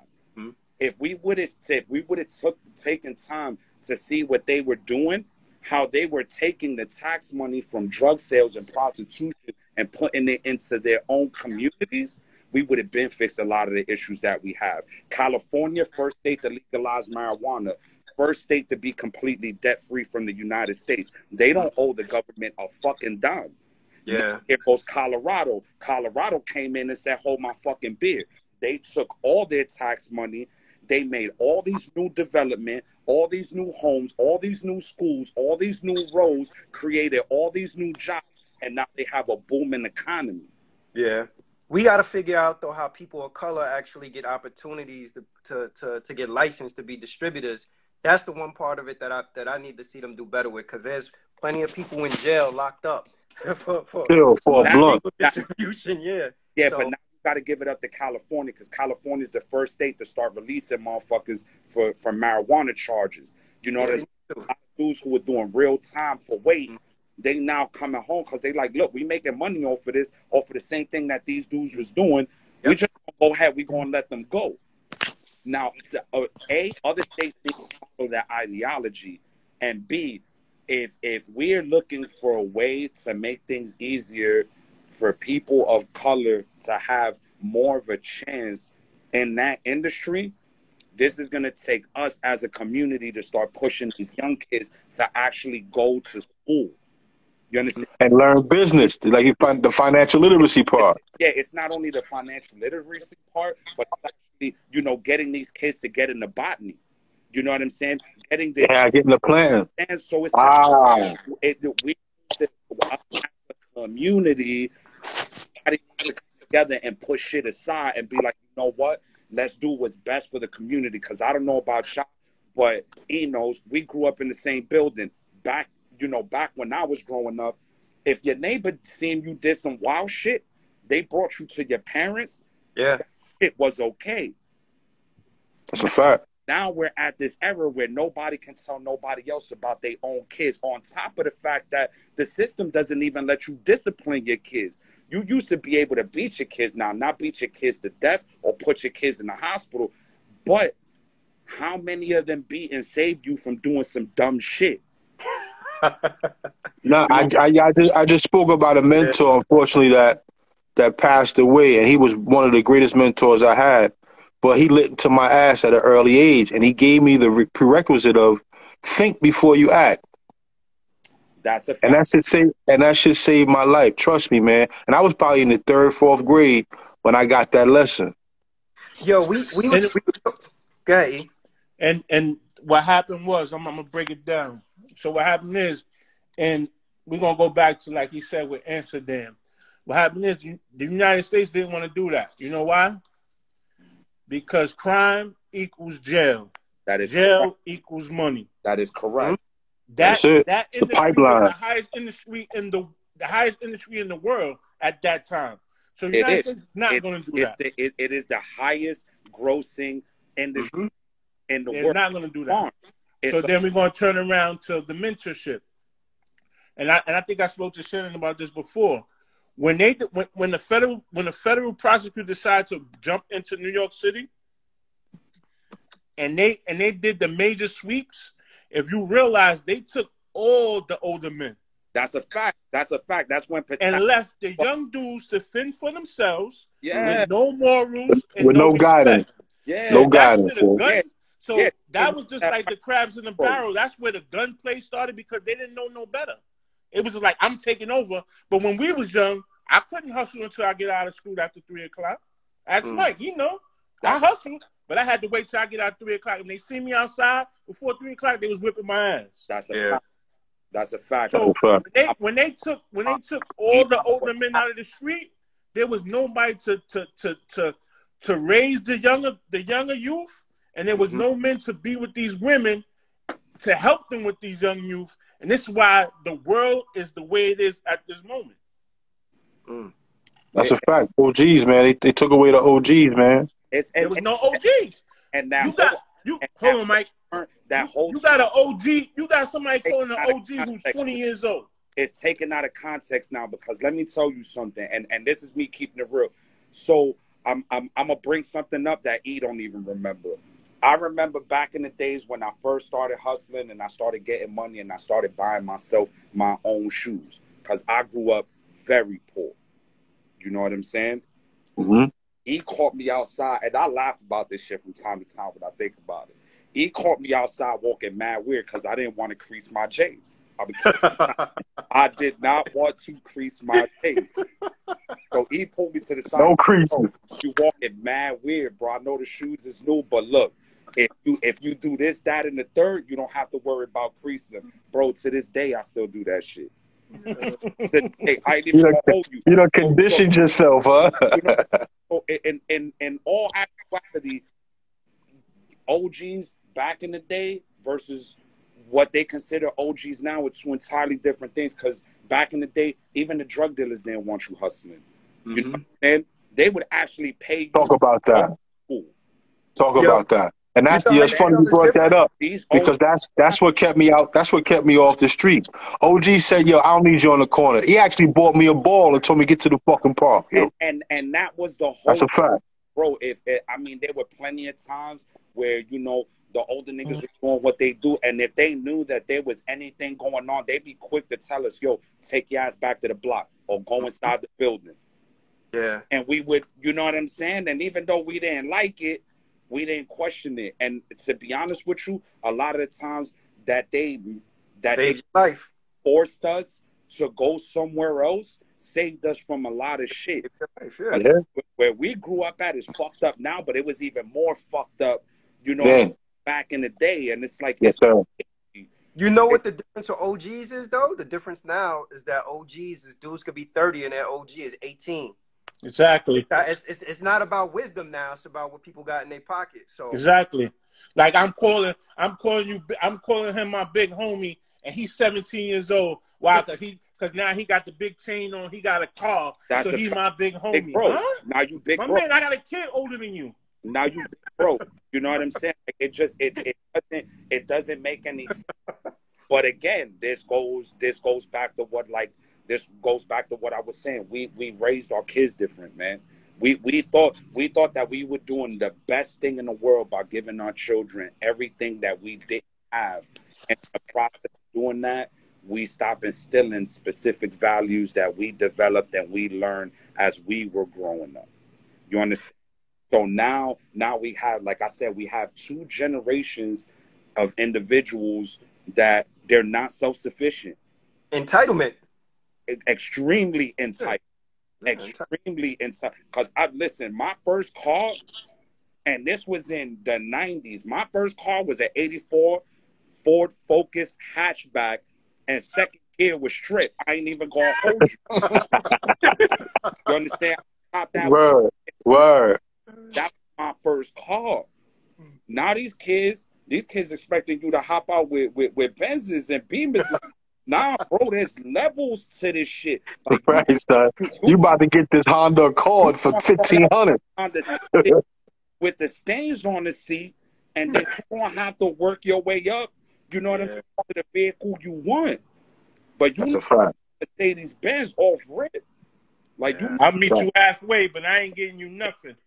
I'll meet you halfway. I'm not buying you nothing. There you go. And like I said, that's what it is. Like we need to get back to that each one teach one mentality. The minute we agree to that, everything should progressively start getting better because we go back to that saying it takes a village to raise a child. That's what we need to get back to.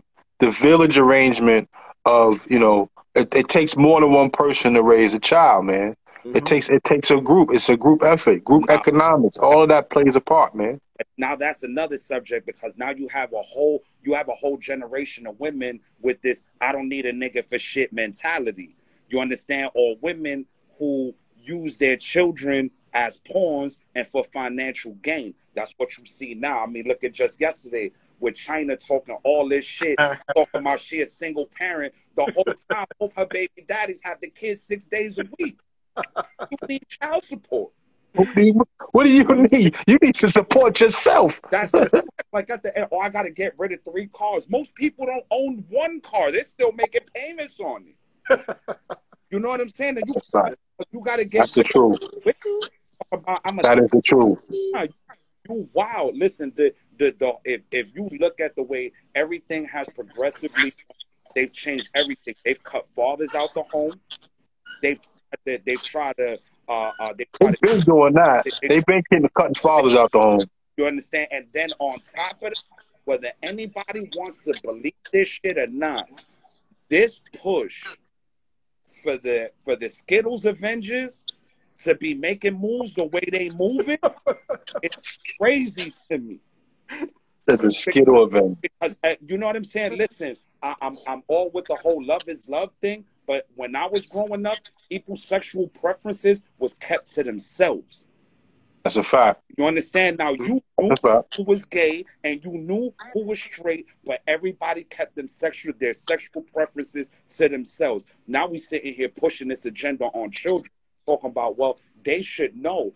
That you're talking about a 6-year-old kid that doesn't know the difference, the value of $1 versus the value of $10, but you expect this child to know the difference on whether they're attracted to the opposite sex or attracted to the same sex. Unfortunately, everything live, it's all been a system that was already, and they put to the. Stop. And everybody was segregated over from being cool with one another to like so cool no more. You understand? Shit not so cool with everybody no more. It's a whole fucking weird world out here. It's nothing but weird fucking vibes. You know what I'm saying? And the rich getting richer. That's all it is. This shit is a system.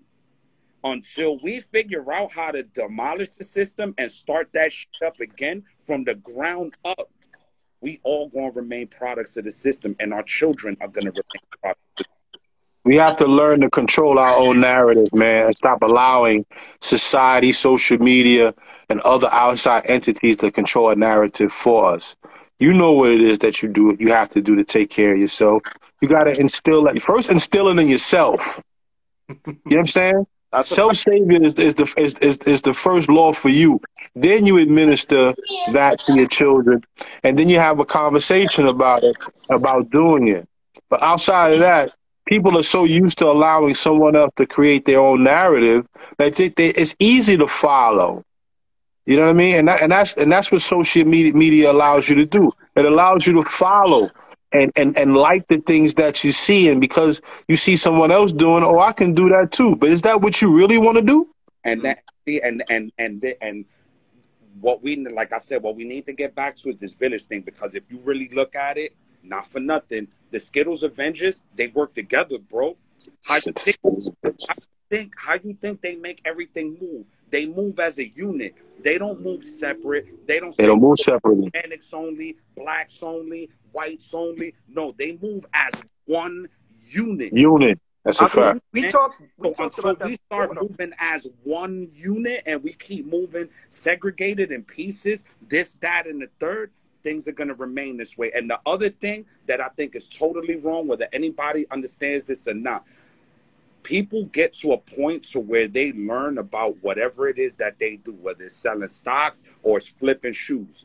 Instead of taking the time out to educate underprivileged people from being able to make those types of moves, they give all that information to themselves. That's also stagnating the movement.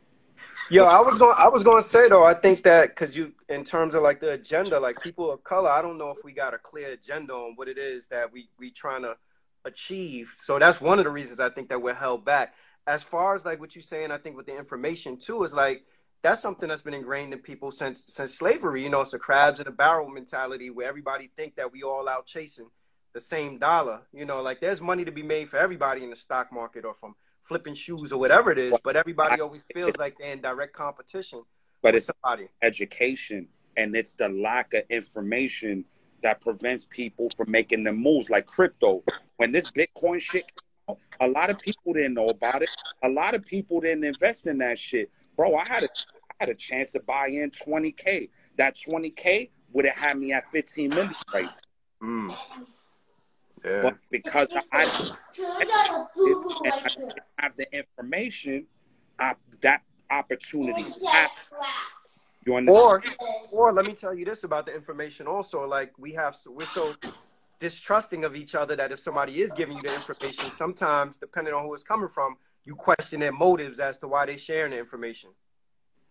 See, but that also too, like you said, it's the part of the crabs in the barrel, but it's also the scared.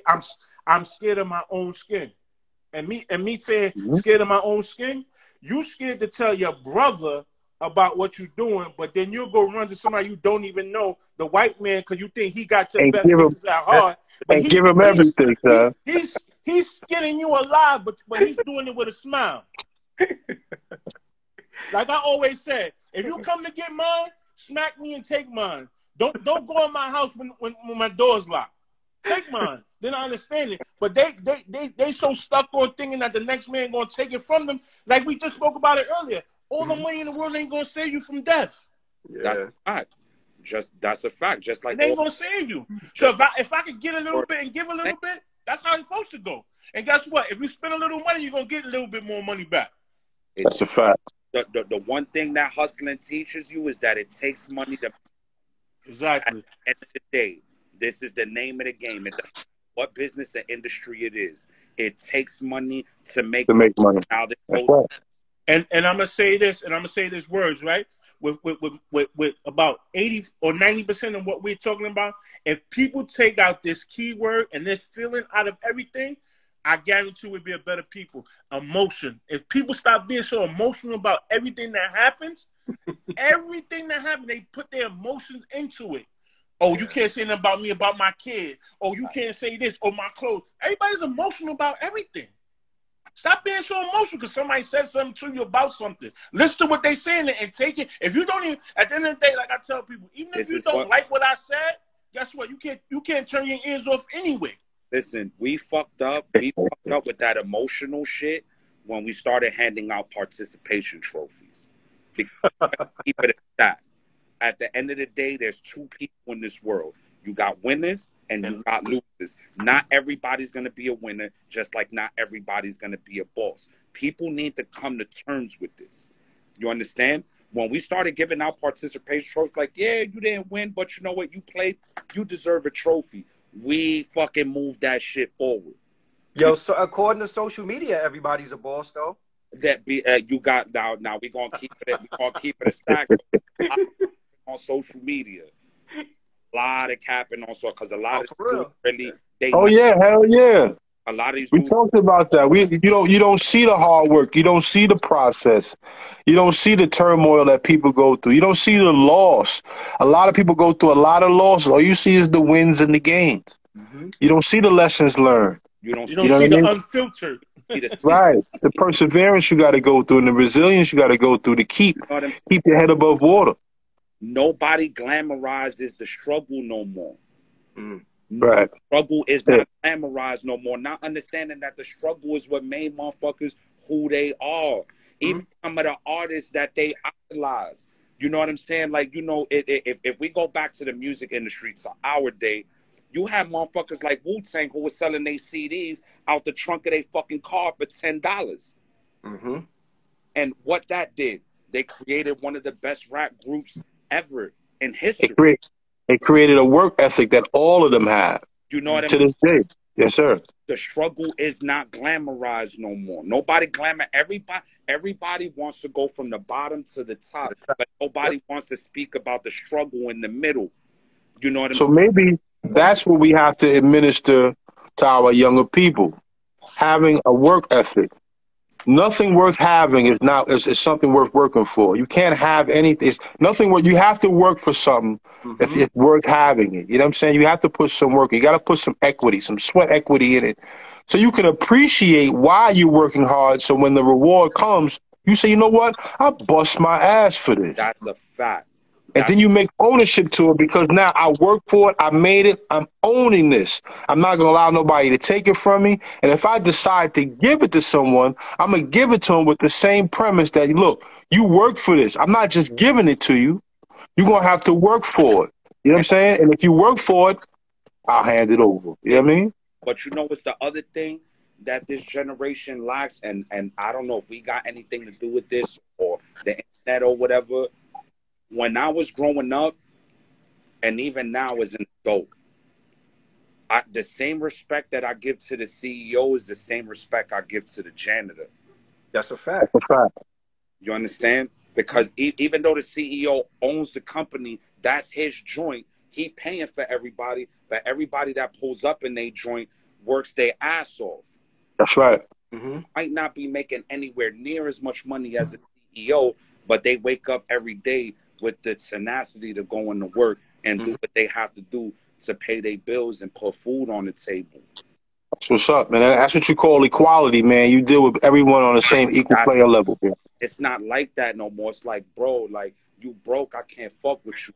That's because what we said about social media. You don't see the janitor on social media flexing, and everything online is about somebody being a boss. I don't know how people think that they're going to be a boss when they don't have the simple soft skills that it requires to even be an employee. Like, we had Summer Youth back in our days. Summer Youth, you made a couple of dollars, and it taught you the importance of, like, yo, you got to get up and be on time to work. $25 every time. And that shit was it. You'd buy your school clothes with that shit, and you lay your school clothes out with your shoes on the opposite side of the bed, because you bought them shit and you was about to get the first day of school. That's right. That's right. You pull up in your Guess jeans, your Huarache, and whatever you was going to be rocking. But trust me, the first day of school was Fashion Week. That whole first week was Fashion Week. Motherfuckers broke out all their summer clothes for that first week of school. Yo, but that's just like I was saying about being a boss and a janitor. Problem with people is everybody talking about they can be a boss, but you don't even know how to be a boss. How can you be a boss if you don't know how to work? Your own life. How can you be a boss? You don't even know how to. You're not a boss of your own house. You're not a boss of your house. No, you're not the boss of your house. You're not the boss of your. Because you know what? In the day, I tell people sometimes you're not even the boss of yourself. Because at any given time, the next man can take that part. That part right there, bro. Listen, that part right there. You don't even know how to conduct yourself, let alone conduct a team or anybody else. You don't even know how to manage yourself. We lost key ideologies. And the part about being a boss is, right? You know what I'm saying? Like you said, the CEO of a company is a great CEO. You praise him. You say, I'm glad you're the CEO. But guess what? Without them dudes coming in doing that 9 to 5 or that 5 to a 12. Ain't no CEO. Yeah. Right. Ain't no company. Ain't no company. I guarantee you 90% of the CEOs now can't even do the work of that janitor. Humility. That's a fact. How to do it. Humility. People, we have a generation of people that don't know how to be humble. Everybody want to stun on them. Everybody want to fake it till they make it. Nobody want to be humble. You understand? Nobody. Sense of entitlement, man. To live a normal life, and this does go back to what you were speaking about, regarding the internet. The internet made it too easy for motherfuckers to idolize lifestyles that a lot of people, in no actuality, not attainable. Living. Yeah. A lot of these motherfuckers that claim to be bosses not even good in their own hood. They can't go home. They can't visit. You understand? That's right. Real talk. No humility. There's That's no real right. humility. None at all. And then there's lack of respect. You know what I'm saying? Now, you don't have to respect a person because of whatever work they put in the street, but respect the person that wakes up every day and goes to work and provides for his family. You understand? Respect the person that does everything that needs to be done to make sure that they can pay the bills. You know what I'm saying? Respect the person that does everything to the best of their abilities. Yeah, they not driving a Range Rover. They driving a Honda. Regardless to what, though, that Honda start up just like the Range Rover. Mm-hmm. That shit get them from point A to point B, just like the Range Rover. Yo, these motherfuckers that throw themselves into debt for a fucking Mercedes-Benz that got 130,000 miles on it, getting a brand new. And notice 800 a month. Yo, social media made jobs that are great jobs like FedEx, UPS, MTA, how you call it, Post office, sanitation worker, great jobs. This is what a truck. Bro, this country does not move without truck drivers, bro. Even that job isn't idolized. Not even understanding that without truck drive, if the truck drivers, if every truck driver in the United States went on strike, products come move. Now, one product will get to you. We wouldn't be able to think. We wouldn't get no food. We wouldn't get no toiletries. We wouldn't get no clothes, no shoes, none of the shit we buy for our home. None of that. That's right. The working class person is no longer idolized. Now everybody wants to idolize these fake CEOs and these fake bosses that wear these fake chains and drive these rented vehicles. Mm-hmm. It's simple as that. This is the world that we're in right now. Everybody, let me not say everybody, because that's a blanket statement.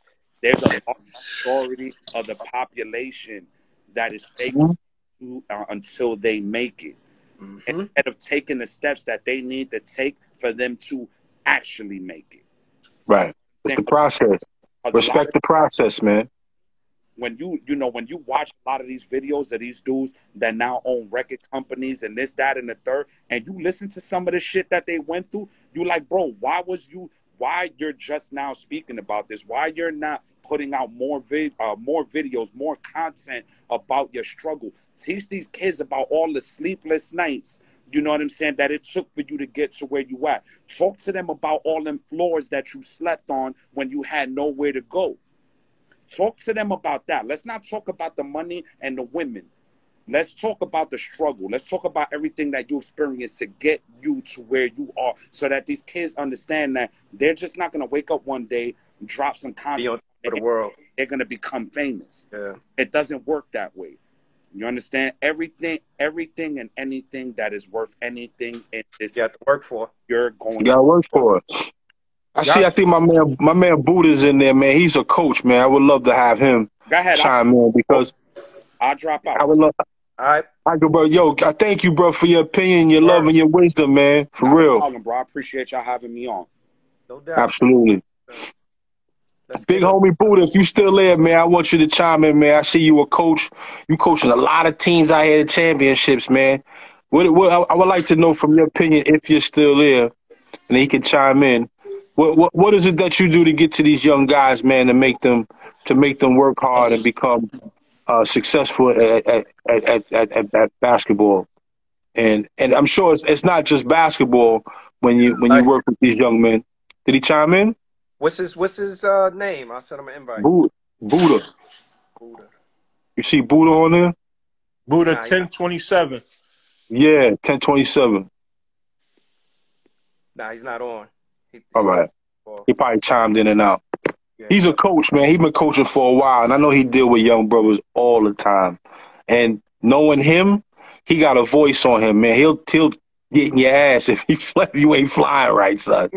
I play ball with him, man. He's a vocal dude, but he's an honest dude, and he pulls his weight, and he don't shortcut for nobody, son. Well, yeah, that's crazy though. It's for real. You see people, big homie. Yo, son. It's a big homie. And he's some young dude, son, who can't even tie his fucking shoes and put a belt on right. But it's true. It's true. You see it all the time. Yo. Because it's just the simple things. Not even saying like the big homie part, right? It's the simple things of you. When we grew up, you earned a nickname. Someone gave you a nickname. These days, or whatever I put on my social media, that's my name. I can type whatever I want. That's what you got to call me now. Huh? Why? Because you said why? Right? Why? Why am I calling you that? Nah, it's not happening. That's a fact. You earned your name if you came from the hood you grew up in. You earned it, man. Whether it was a funny name or it meant something, you earned it, P. Yo, so the last topic we had before we end, we was gonna talk about Joe Biden. E, do you think Joe Biden's presidency so far has been underwhelming for people of color?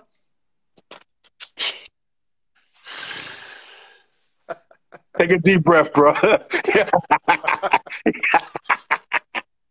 Take a deep breath, bro. To be honest with you, I feel like Joe Biden was going to tell us what we wanted to hear.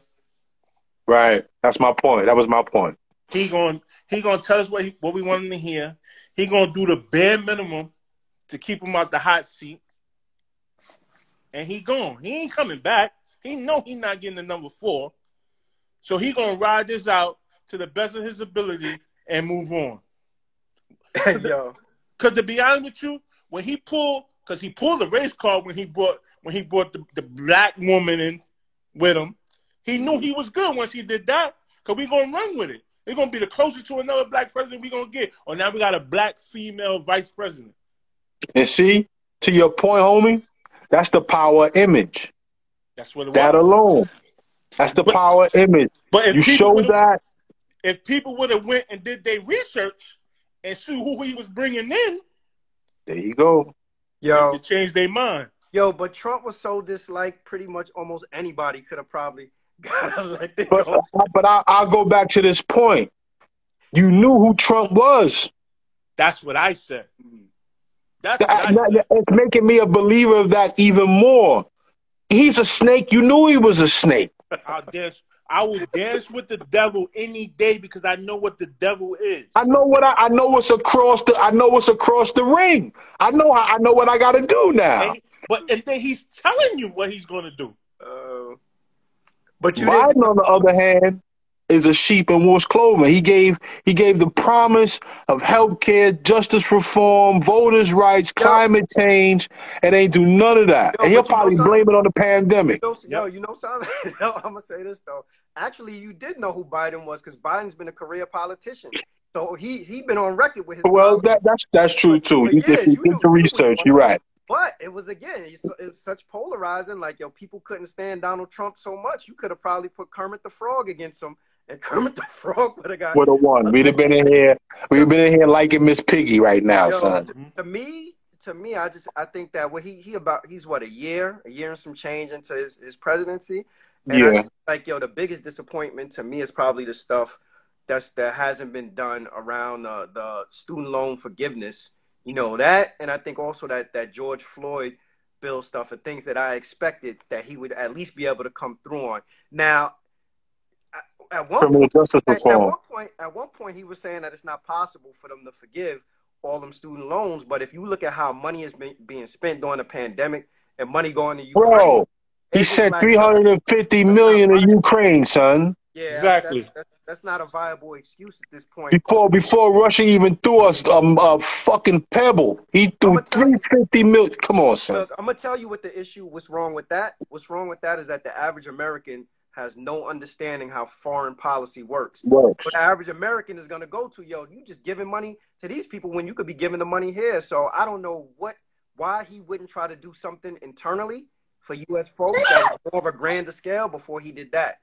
Because the justification for doing that now, he going to have to answer to why you able to fund the war in Ukraine and Russia, but you aren't able to make these promises. He wanted Democrats to vote. He made promises he couldn't keep. He told Democrats, I'm going to give you the heaven and the earth. And then all of a sudden the pandemic hit.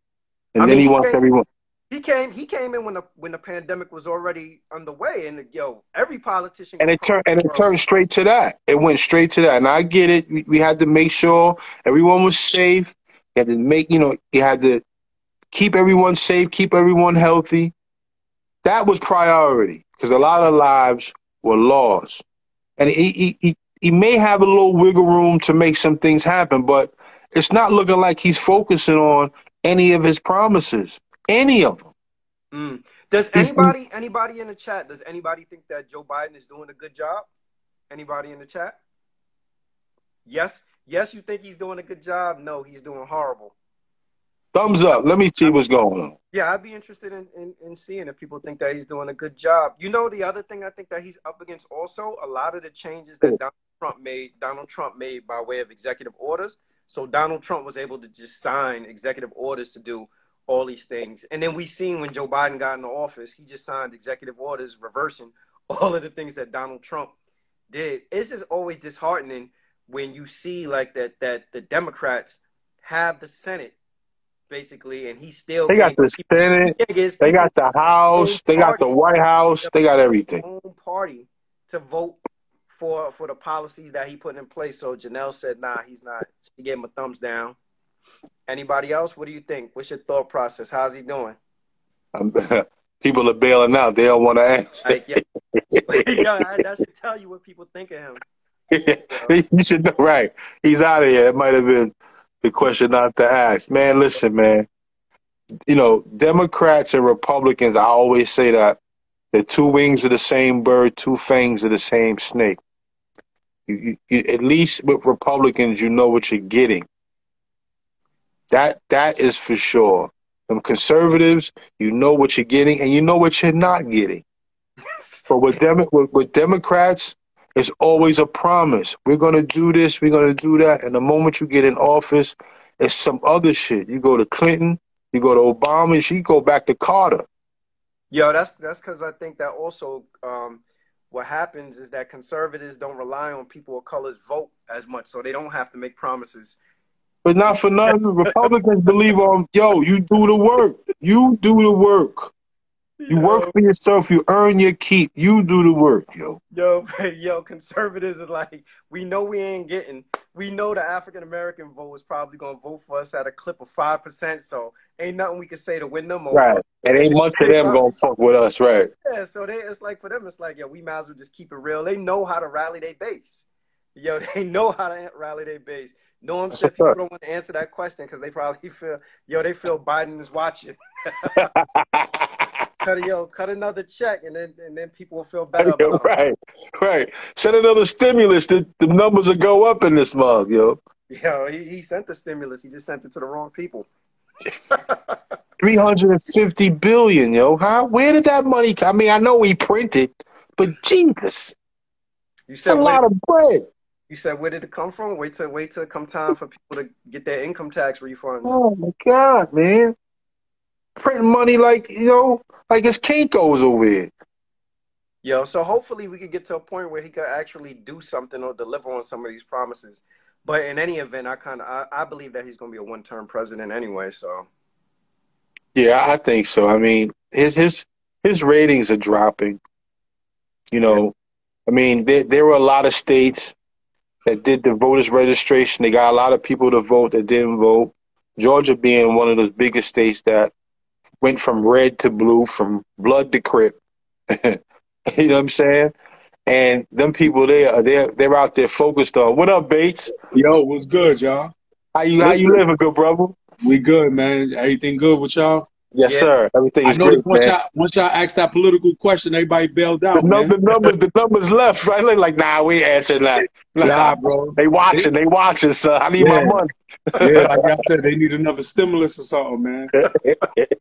Yo, the problem is, man, that political thing is more. See how everybody was acting with Trump. Mm-hmm. How they wanted him out of here so bad. And I remember when Biden became president, I was at work. They was making all the noise in the world.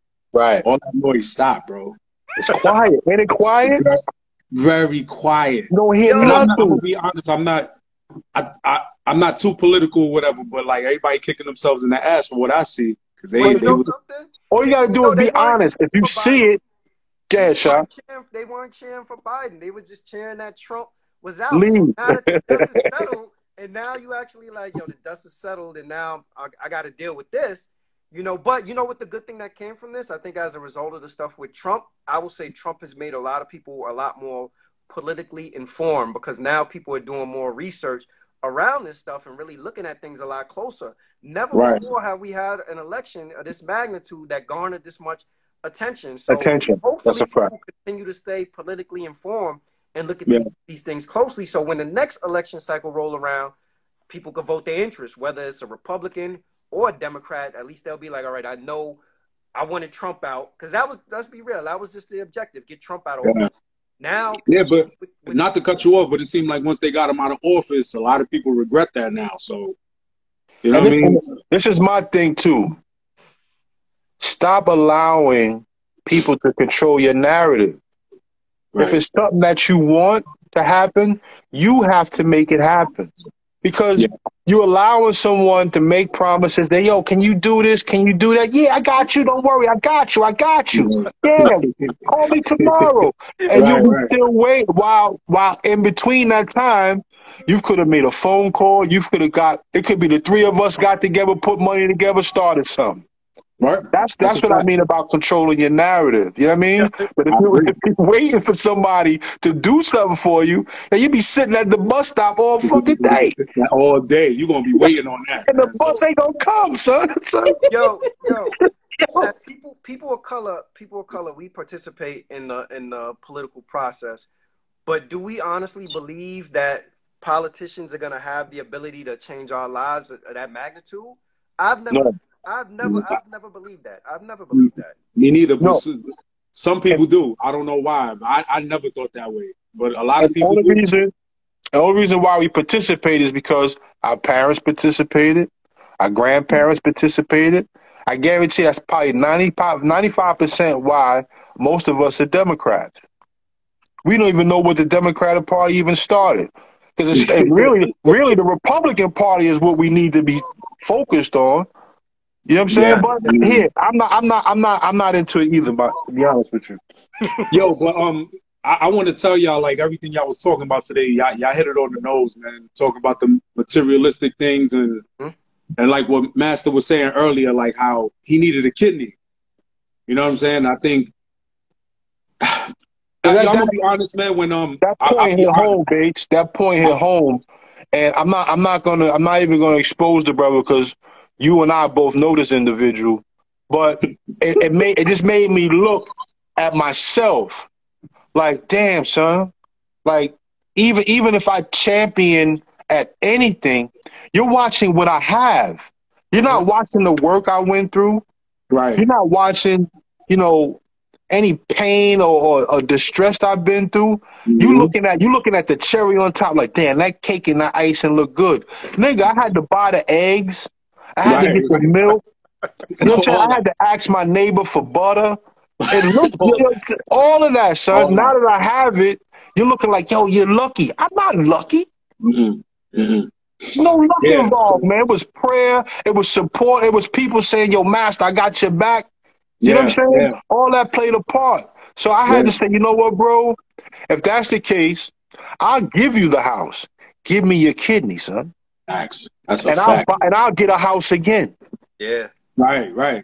Yo, ain't nothing like your health, man. When you ain't got your health, you ain't got nothing, man. You ain't got nothing. Yo, so like, not to be on too sentimental, but we all grew up with each other, and we all come from the trenches and or whatever. So, when this was happening with Master, I cried, you know what I mean? Because I was like, I couldn't think about, like, you know what I mean? Like, losing the brother, like, yo, this shit was serious. Yeah.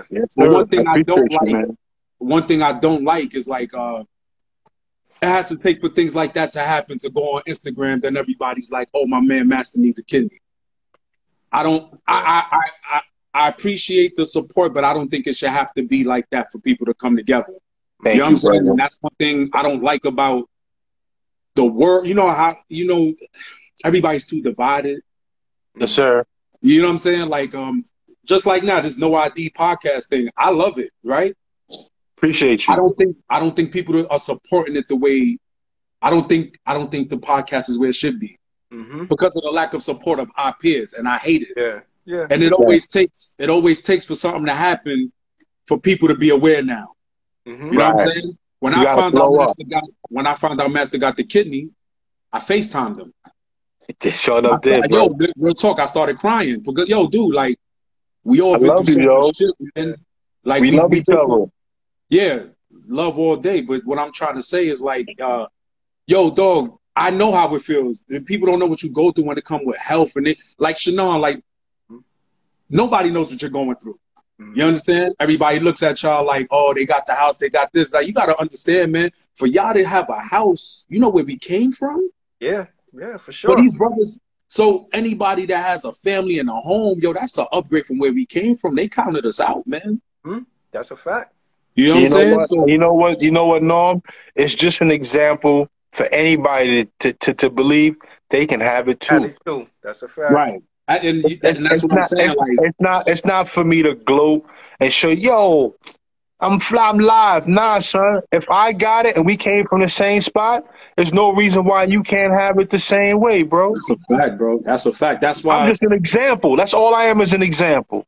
Exactly. I look at it as motivation. So that's why every time I get a chance, I try to reach out to y'all and show y'all love, man, because like y'all don't get it. Y'all don't understand how big this is with this no ID. You're like, they caught me by surprise when y'all first did it, but I loved it, man. And I see it evolving, but I'm serious, man. When it comes to the love, man, there's a lack of support out here, man. And I fucking hate it, bro. Yeah. I hate it. I hate it. Now, you know, like no ID podcast. We got this person. And the guests started getting bigger and bigger. Now everybody want to pay attention. You know what I'm saying? That's why I love Bates, yo. Bates you from the hip, baby. But let me. You know what? My feeling around it is like, yo, everything that I've ever been involved with in life, like there are people that's gonna be in the trenches and go through it with me, you know, and reap the rewards at the end. And then there's other people that they not down for the process. There's some people that they like, yo, I'll see you when you get to the other side, or I'll attach myself to it when it gets to the other side. Like, I don't mind the grind. Like, I like the grind because I love the process. The process is the best part. Yeah, when you look back at where you came from, like, yo, this what me and Rob doing started in my basement. Yo, just us cracking the mic and drink, and honestly having drinks and having conversation. To now, look at the people that we talk to. You know. Or looking like, oh, yo, I get people all the time like, yo, how'd you get this dude on? Oh, yo, you think you could get this dude to come on my platform and this, that, or whatever? And, you know. And that's the crazy thing. People think we got it. Not to cut y'all off, though. You said what you just said, Shannon, how you said, yo, it started in my basement. People don't look at that. They're not looking at where the grind started from. And that's the point that I'm making. And you see how now y'all got the guests now. Oh, this is real. Yo, Shannon, yo, how can I get him? Now you want to know. And this is what I'm saying. That's why I'd rather people not like me for me being a realist. Everybody knows me. I show love, but let's keep it real, man. All of us the empire with all the people we done grew up with. If we had the support that we all should have got, we all be eating, son. But everybody's so divided. It had to take for y'all two to be like, yo, let's put our heads together. Let's do it. Because if y'all would have waited for somebody's approval, you would have never got it. No, sir. They would have been like, no, I don't think it's not a good idea. But now, we got this person. We got Smith & Wesson this week. We have legendary producer. Now everybody want to tune in. I get it. But bro, yo, support from the beginning. I did that shit from the beginning. Like, perfect example. Let me just make one point. A year ago, I came out with a song with my man Frank Cook. Shout out to Frank Cook. It was called On the Sidewalk Part 2. Yep. Right.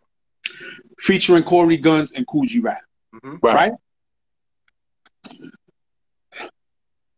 Shout out to my hood, because my hood showed me love on Instagram or whatever. The first thing I got was, who the fuck is that nigga at the end, and why is he after Cool G Rap? Right? No problem. I done seen videos with people like, who is this nigga? Why is he here? You don't understand that Sidewalk is called Part 2, so that means there's a Part 1 with me and Frank Cook, right? Right. Talk about it. No, and this is what I'm saying, because there's a lack of support out here. So Sidewalk Part 1, we did a Sidewalk Part 2. They reached out. Shout out to Corey Guns. They reached out. He got on. And we got Cool G Rap through a friend of a friend. And Cool G Rap told me, yo, Bates, you fire. Mm. And I'm like, wow. That's, you know what I'm saying? I'm like, people don't know that at the video shoot. The love you was getting. Right. Yo, Bates, you supposed to go last. I didn't go last to disrespect you. Yeah. Everybody's like, yo, Bates, you should go last. But what I'm trying to say is, like, they don't know me. There's people in the industry that said, yo, that last kid, I don't like him. You know why? Because they don't know me. Yeah. Right. And they're like, who is he to go after Kool G Rap? Bro, I'm Norm Bates. Nice to meet you. Right. But then when you talk like that, but then I got people that's close to me like, yo, you killed that shit. Yeah. That's right. I never do things to be in competition with anybody. Shannon, you know, and the rapping back in the day with the embassy and everything. Yeah. I never ever in my life competed with anyone. I never changed my verse. I never said, "Oh, I'm a fuck him up." No, I never. I always said, when you hear me, you're gonna remember him. Yeah, yeah. So you make a good point though, because I try to like, especially like all the people that I grew up with, I try to support like whatever venture they got. Janelle is on here, not Nell's Rob wife, but Janelle. She got a podcast. We went to school together, so you know I try to tune into that. We had a friend that he started a sweatshirt company, so I made sure I bought a sweatshirt.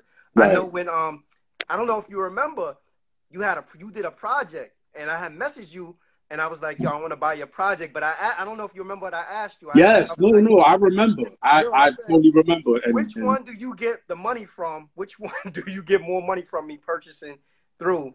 Or whatever, like, because I agree with you. I think it's important that, yo, we got to support each other. Yeah, and you did that. And you messaged me, and, you know, we was working on whatever, but that's what I'm talking about. That's why, like, I show love to everybody. I know ID podcast. What did I tell y'all? Send me a shirt. I need a shirt. I got that shirt in the mail. I put it on. I gave my daughter my phone, like, take the picture. Yeah. It's not for clout. This is love over here. Support, man. If everybody shows that type of love, we'll be all right. Yeah. Everybody is separated. Right. They look at y'all two, Master. They look at Mr. Rob and Shannon. They want to compete against it. You're not going to win like that. Now everybody got a podcast now. I'm not, no, and don't get me wrong. I'm not downing anybody. Shout out to anybody doing what they do. Y'all made people believers. Yeah. See that? How many people you think looked at No ID podcast like the fuck out of here and whatever? Yeah. And then every week you hear the music and this who we interviewing. You like, oh, hold on, whoa. Now y'all paying attention. Come on, and Monday we got Granddaddy IU too. What? Like, come on, man. What are we doing here? Like, you know what? And you know what it is, Bates? It was nothing hard. It's nothing hard. What we do is we go on people's DM and just ask me, yo, you mind? Do you have an hour? Can we interview for an hour? And not for nothing, 99 to 95 to 99% of the people say yes. I got an hour for you. And that hour turned to an hour and a half, right? 2 hours. Here we are now. I'm on here 2 hours. You know what? Right, but that's love right there. Because you know what that come from though? That come from honestly from our reputation. Because people go back and watch the footage and see who we talking to. Exactly. And they want to stay like, yo, before I sign on to do this, I wanna actually see who I'm talking Let me see what they about. And that's what I'm saying. Like, how many people done reached out to the same people? Y'all, they gonna look at them like, hell no. Y'all going on people reaching out to them. You know why? Because it's love. But second of all, they see what y'all doing. They believe in it. Yeah. That's a fact. You understand? And y'all not getting those plugs, man. How many times I done seen, yo, how they get, that I got to tune into that. Yeah. We interviewing this one. I'm like, yo, that's love. I had to leave, but I had to get back on and show y'all reality. This is not Instagram. I got to take out the garbage. See? That's the process. Take out the garbage. That's the process, bro. That's the process. People need to see that, son.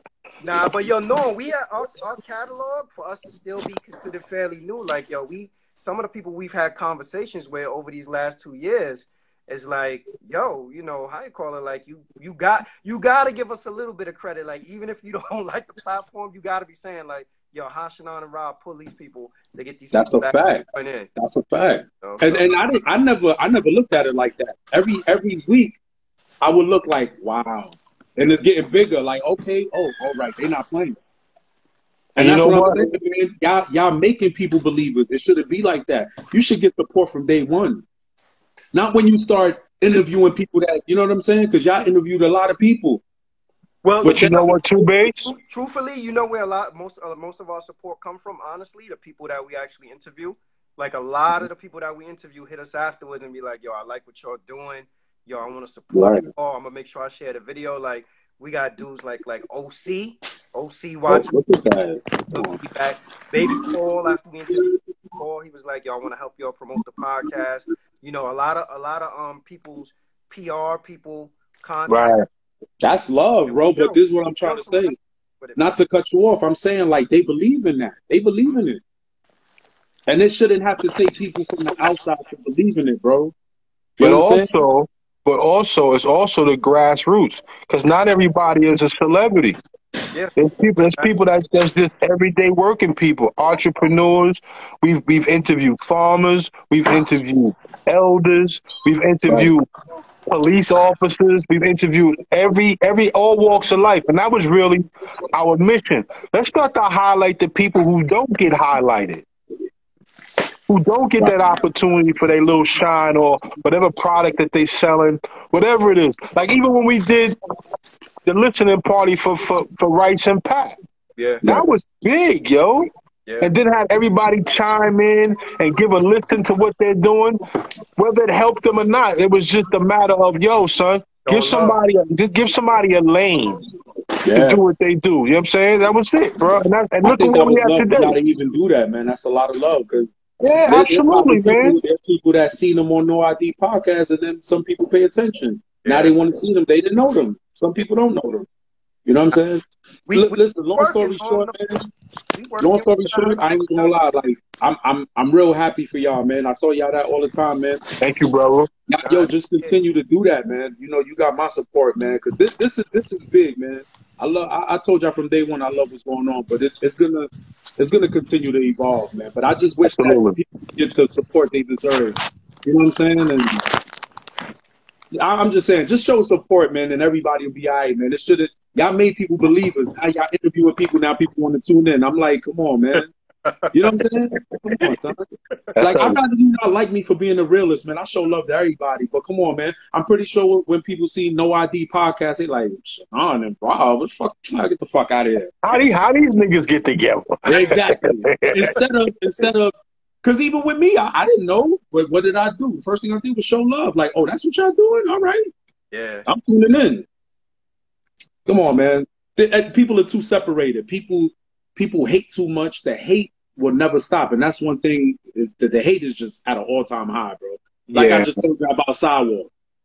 You know what I'm saying? Y'all hating on me, but when the legend of Kool G Rap, I told Kool G Rap I never got to do a song ever again. I could run with that. Like, I did a song with Kool G Rap. Right. That's right.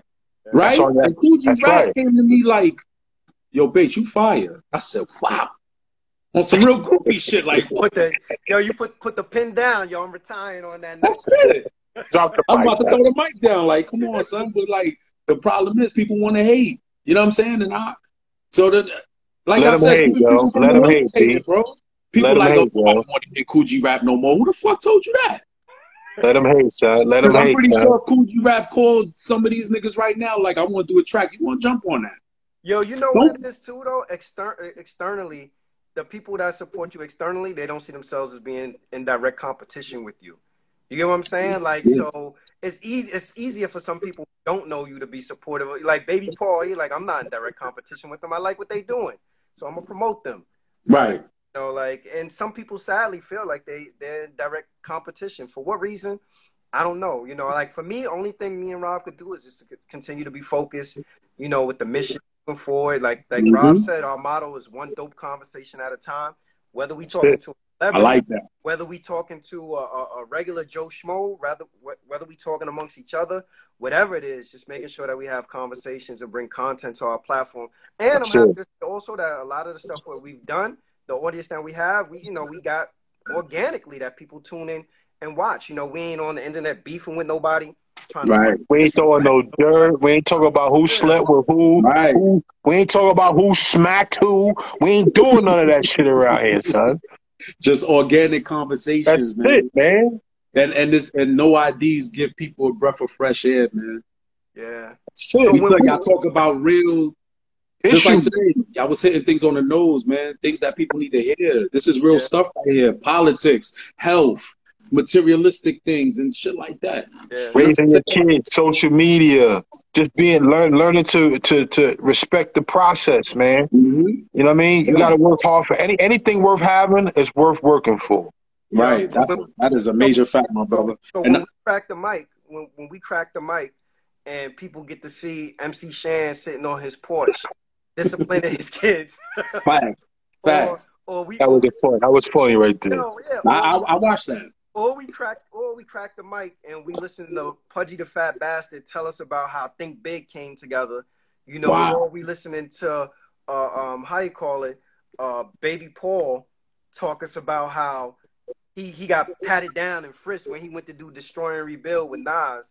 Like, yo, these are stories. Wow. Or even the dude that built B Perks, how he had to escape from the Congo because his family was in danger in Africa, just to come to America, become an exchange student, and he built an internet process.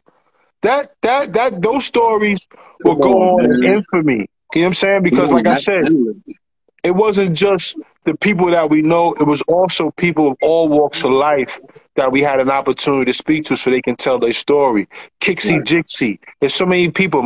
What's his name? Mohabad. Whatever his name was. You know what I'm saying? Creator genius.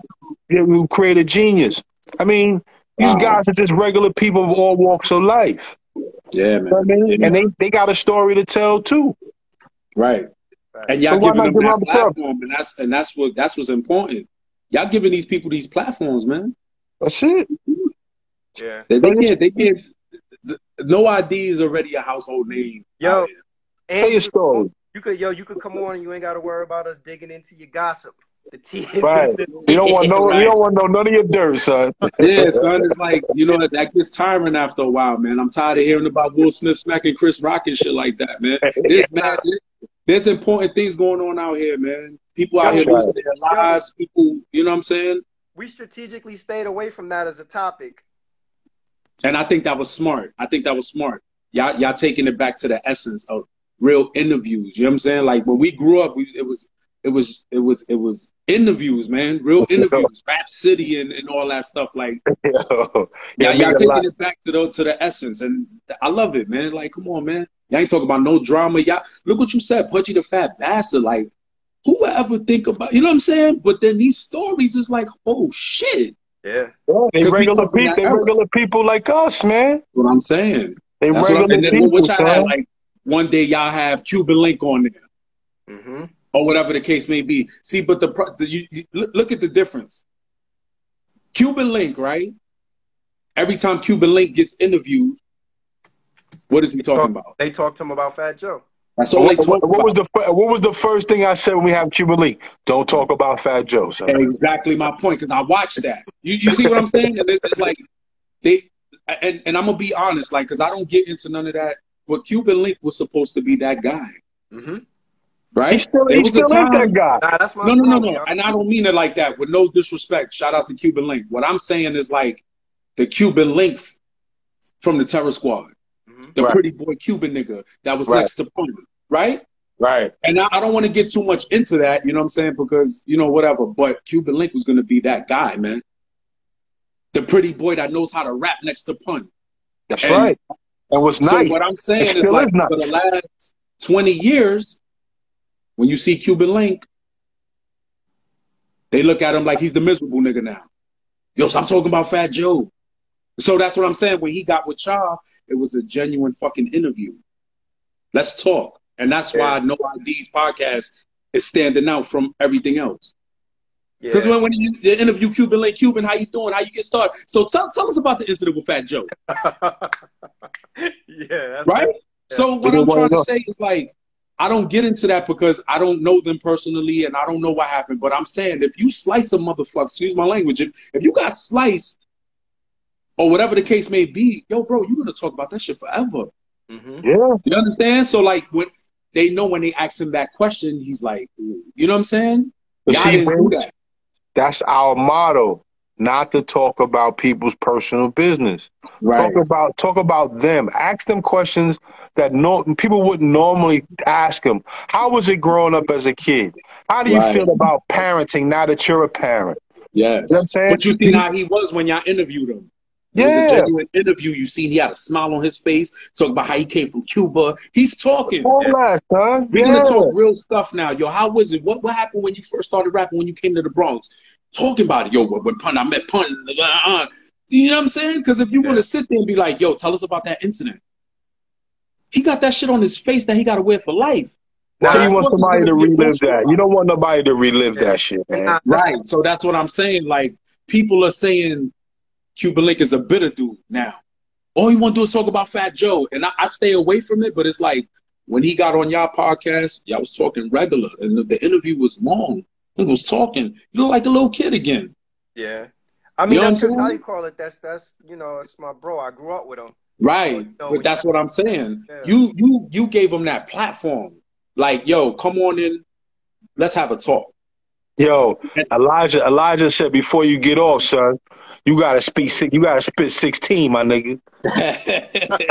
You gotta spit 16. Somebody want that 16, son. All right, hold on. You know what I'm gonna do?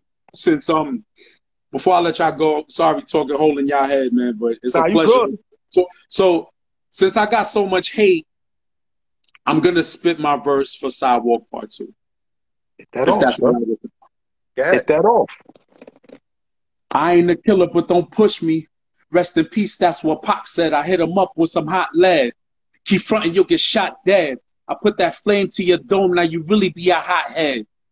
Don't make me put your brains on the sidewalk. Let's have a conversation, I'ma let that 9 talk. Since you wanna be all slick with the mouth, how about I rip the side of your face since you really wanna side talk? Hit him with a deuce, 2 shots, doop. Have your brains on the floor, that should be looking like couscous. I told you I was cool, woohoo. Blow your candles out like happy birthday to you. Cause conflict, it'll get crucial. I don't need a gun, I put paws on them, I'm clues. Yo, you want to know what? This is why I love Bates. That's Bates. That's Bates from the heart, my nigga. Because even when he's regular, that's him, son. So, I mean, what do you want me to do? Be yourself. That's it. I told you I was cool, woohoo. Blow your candles out like happy birthday to you. Cause conflict, it'll get crucial. I don't need a gun, I put paws on them, I'm clues. That's word the Corey, I'm out of my llama bean. Say the word, I split that llama bing, let that llama ring. Them shots so loud, they be like Gonyo. I have the scene looking real asqueroso. Y'all niggas is bozos, Toto. Rest in peace to Kobe. Pull out them 2-4s, hit them with Orchard. I'm done. There you go. Yo, that video was fire too. The video's fire too. I like. Well, I spit that. I appreciate it, but I spit that verse because the people told me I'm so trash. Yeah.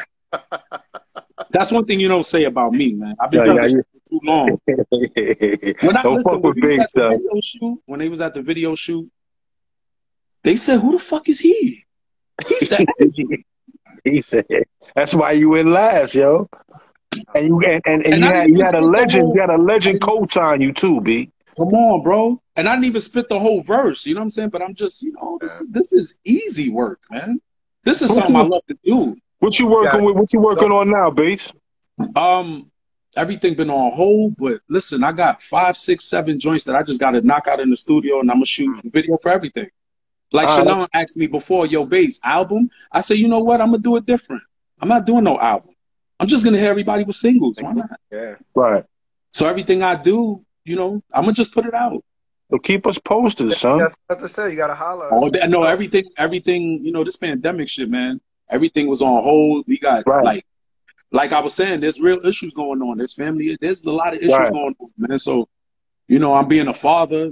You know what I'm saying? Yeah. Being a great father too, yo. You're being a great father, yo.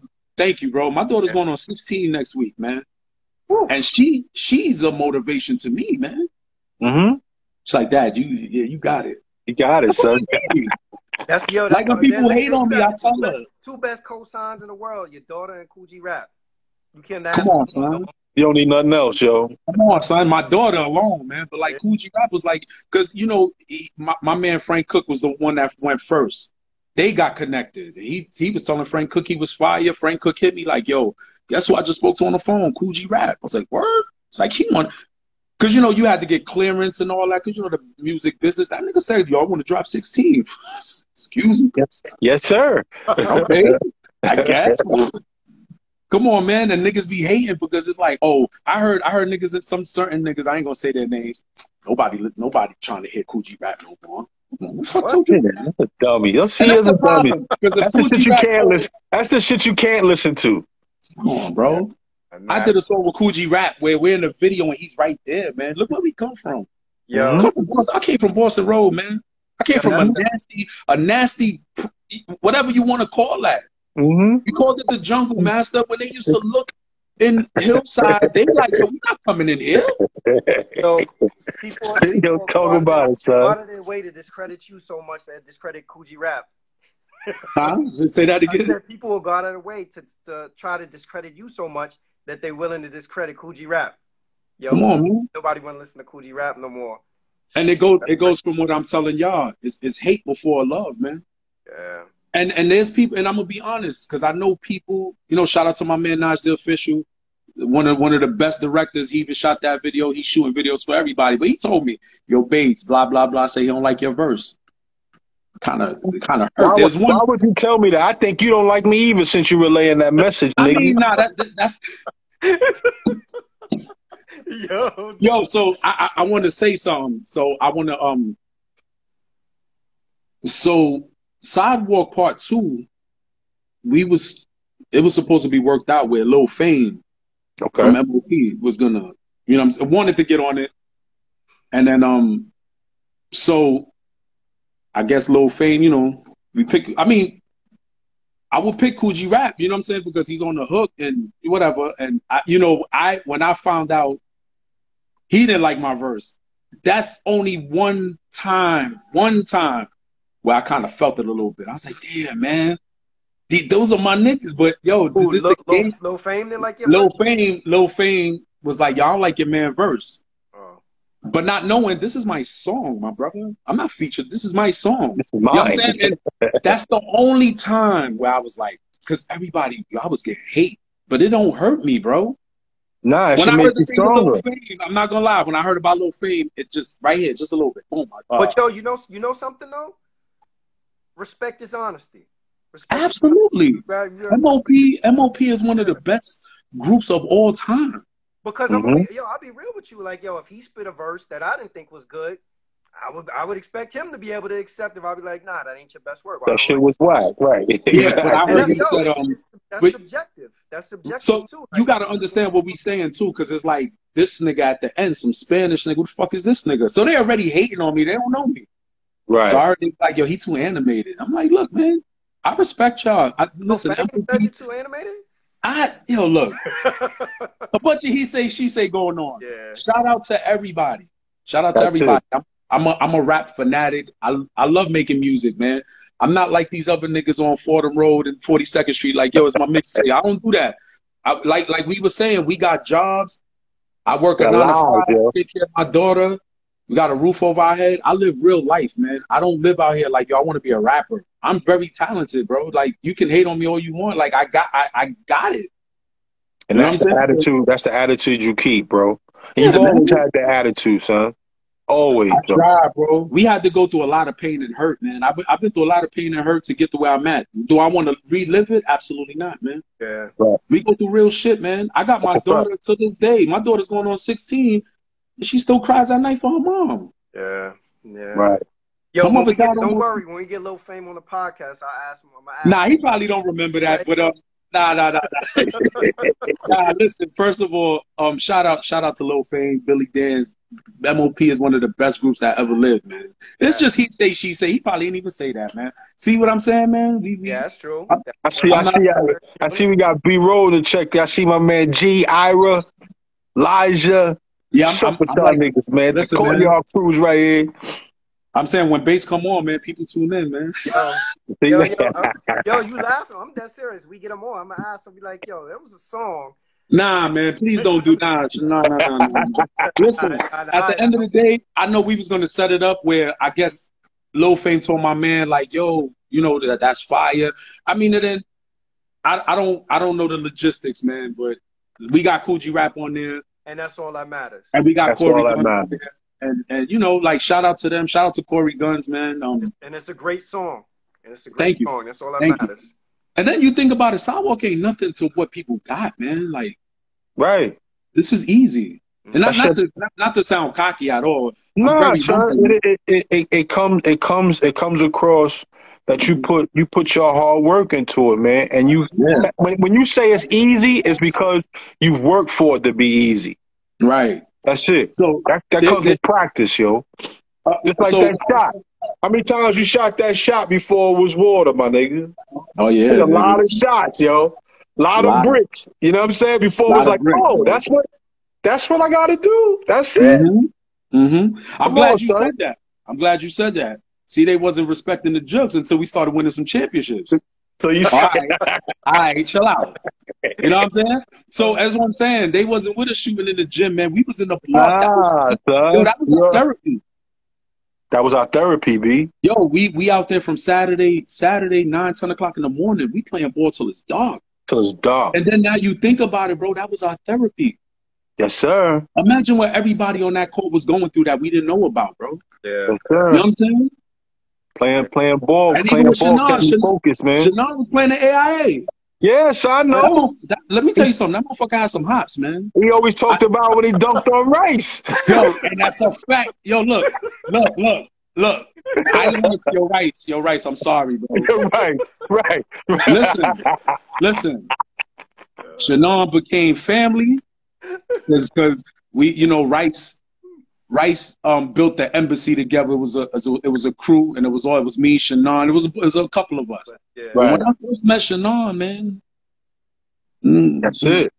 That fucking dunk, man. That motherfucker had some springs. He caught that shit off the rim. I was like, but it wasn't on me. It was on Rice though. He caught it on Rice's neck. Rice had never lived that down, son. Rice denied it. Rice denied to this day, son. I don't know if it was on Rice, but let me tell you something.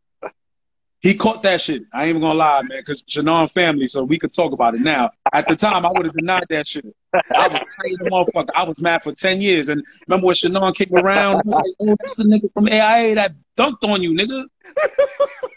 Now you put him on the team. Yo, son. But then you see what I'm saying too, like how y'all got this podcast. Y'all don't know, like Shannon was making music too. Yeah, that's you see what I'm saying? Like this is a long grind, bro. Yeah, a long grind, man. You know what's crazy? When I met Shannon, our daughters were going to prom, and just out of communication, because he went to Truman with my wife, and we just got to talk. He was like, "Hold on, you know Rice?" I'm like, "I raised Rice. I raised Norm. I raised those are my brothers right there. Like, are you serious?" Yeah. And right from there, it just meshed, my nigga.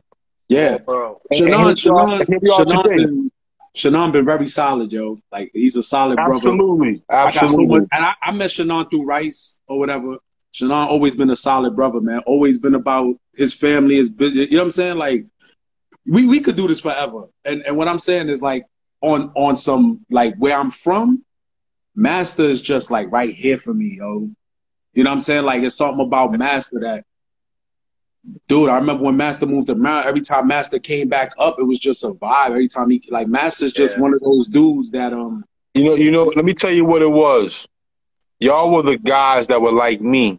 We lived in the neighborhood, but we didn't want to touch none of the dirty shit. We didn't want to fuck with the drugs. We drank. We might have smoked. But we didn't want to touch the dumb shit. We played ball, we stayed out the way. And that was it, man. We stayed humble, we stayed respectful. And basketball kept us out of trouble, son. Absolutely. You know what I'm saying? I'm gonna say one more basketball story, man. I remember I'm old now, man. I'm going on 42 years old. We could talk about this shit now. So I remember, man, there was one game in the park, man. I'm on a fast break. I do my little slapping because, yo, bro, let me tell you something. I'll never forget this, man.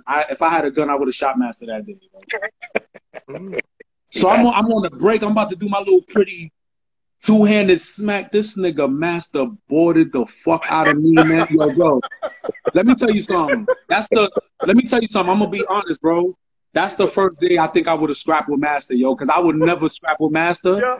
Yo, but the nigga, see, I was trying to be cute. I thought I was by myself, and my teammates is fucked up because they didn't even say, yo, watch your back. I guess they wanted me, boy. Yo, bro, I go up to do my little two-hand. Yo, this nigga Master boarded my shit and held the ball. I said, niggas ain't shit, bro. Listen, man. Yeah, but listen, man. That was part of the growing up. That was part of rites of passage, man. Just remember, rest in peace. Jip did that to me every time I went up, bro. No, rest in peace to Jip. Jip was the first coach in the hood, man. UDC and all that, man. You know what I'm saying? Talk about this shit. We can talk about this forever, man. We can talk about this forever. Yeah, I'm gonna let y'all go. But Norm, thanks for pulling up, bro. I appreciate it. Yes, sir. Yes, sir. Keep doing y'all thing, man. Love y'all, man. And remember, yo, you got a platform here too, bro. When things start to working, bro. I appreciate it. Something, man. Yeah. Hopefully soon, man. I don't want to say nothing, but but hopefully the way things are looking, I got 5 joints, like a solid 5 joints that I just got to go to the studio and knock out. Like, and y'all love it, man. Trust me, y'all love it. But before y'all go, man, shout out to everybody on the chat. Niggas from the hood, Ira, Elijah, you got you got Shalon on here. You got Shalon in here. G-Man. Y'all remember, hold on. Shalon was called G-Man. Remember? He was the singer, right? So he was down with Chubb Rock. I never forget this shit. He was down with Chubb Rock, right? And this is when the Keenan Ivory Wayans show was at a late night. And this nigga Gary went crazy on there. He was, niggas in the crowd, all types of shit. I thought he made it, man. Shout out to my man G. Shout out to Mr. Moreno, man. That one thing I tell you about Gary, that dude was never scared, boy. That nigga will sing anytime. You talk about ups, just to add on, you talk about ups. I watched Gary, I think we went to New Rochelle. And this nigga Gary looked like Vince Carter out there. Him and Cujo. At that point, Cujo was battling Gary in New Rochelle. They beat everyone else, and the finalist was Cujo and Gary, son. You serious? You talk about some real leaps. I was just like, donkey shit. Oh yeah, yo. Cujo used to make me mad, bro. Yo, son, he used to make me mad. I remember he was playing in Eastchester. And he dunked that shit, his arms over the rim. And I don't want to say it like that, but just a waste of fucking talent, bro. Like, he had it. He was a lazy nigga, man. He ain't had no heart. Yeah, he had no heart. His heart was, but then the nigga knew karate and all that shit, man. And should know this nigga was like a real life G.I. Joe, man. Nigga was cut up all time. Yo, the nigga had no heart, man. And then he wound up doing life in jail. I'm sorry, right? He's doing life in jail. Yeah, he did some foul shit. He did some foul shit. No disrespect. I mean, I think he wanted to kill. What he used to play ball in his boots. Yeah, I remember. That's why he could jump so high. That's why he could jump so high. He didn't play in sneakers. He played in fucking boots. That motherfucker, he was a waste of fucking oh my God, man. Like, me and Troy used to get on him all the time. Like, that's how we got him to play in Eastchester, because he didn't want to play in Eastchester. He did not want to play. He wanted to play. Shout out to you and Troy, though, Master. Shout out to you and Troy for shout out to Troy, man. Troy has some game, but Troy and Master was holding it down in Eastchester Projects, man. Troy still played ball, son. He's still running the tournaments. Over 50 squads, son. Yo, speaking of that, I don't know if you saw Kareem Reed had popped on for a minute. Really? Yeah. Kareem Reed. Yo, listen, man, I got y'all lit, man. I got people popping out, man. God bless you, son. Yo, listen, man, we can do this all night. I hate to tell you, it was before you came on, though. Oh, Yo, it was early in the scroll back. That's what I get. That's what I Kareem Reed. I was like, oh, what's up? Kareem Reed. But listen, we could do this all night, man. Listen, love y'all, man. Love you too, baby. We got to do this more often, man. We could do this. This was a little therapy session right here, man. Listen, podcast, man. This is a hell of a thing y'all doing, man. Please continue to do it, man. I can't wait for it to evolve, man. Listen, man. Yo, son, we here, man. We got a platform for anybody that want to talk about. They got a product. If they got a mission, they got a movement. We here. Let's chop it up. Let's talk about it, man. Let's put some light on it, man. Now, shout out to you too, Elijah. I know you out there moving. You moving the world, son. You out there making moves, son. You get your ass out here too, bro. Don't gas that. Don't gas that. Don't gas him. All right. Yo. I'm gonna gas you anyway. Get on here, son. Yo, shout out to everybody, man. Appreciate it. Yo, love y'all. Peace, man. Peace. All right.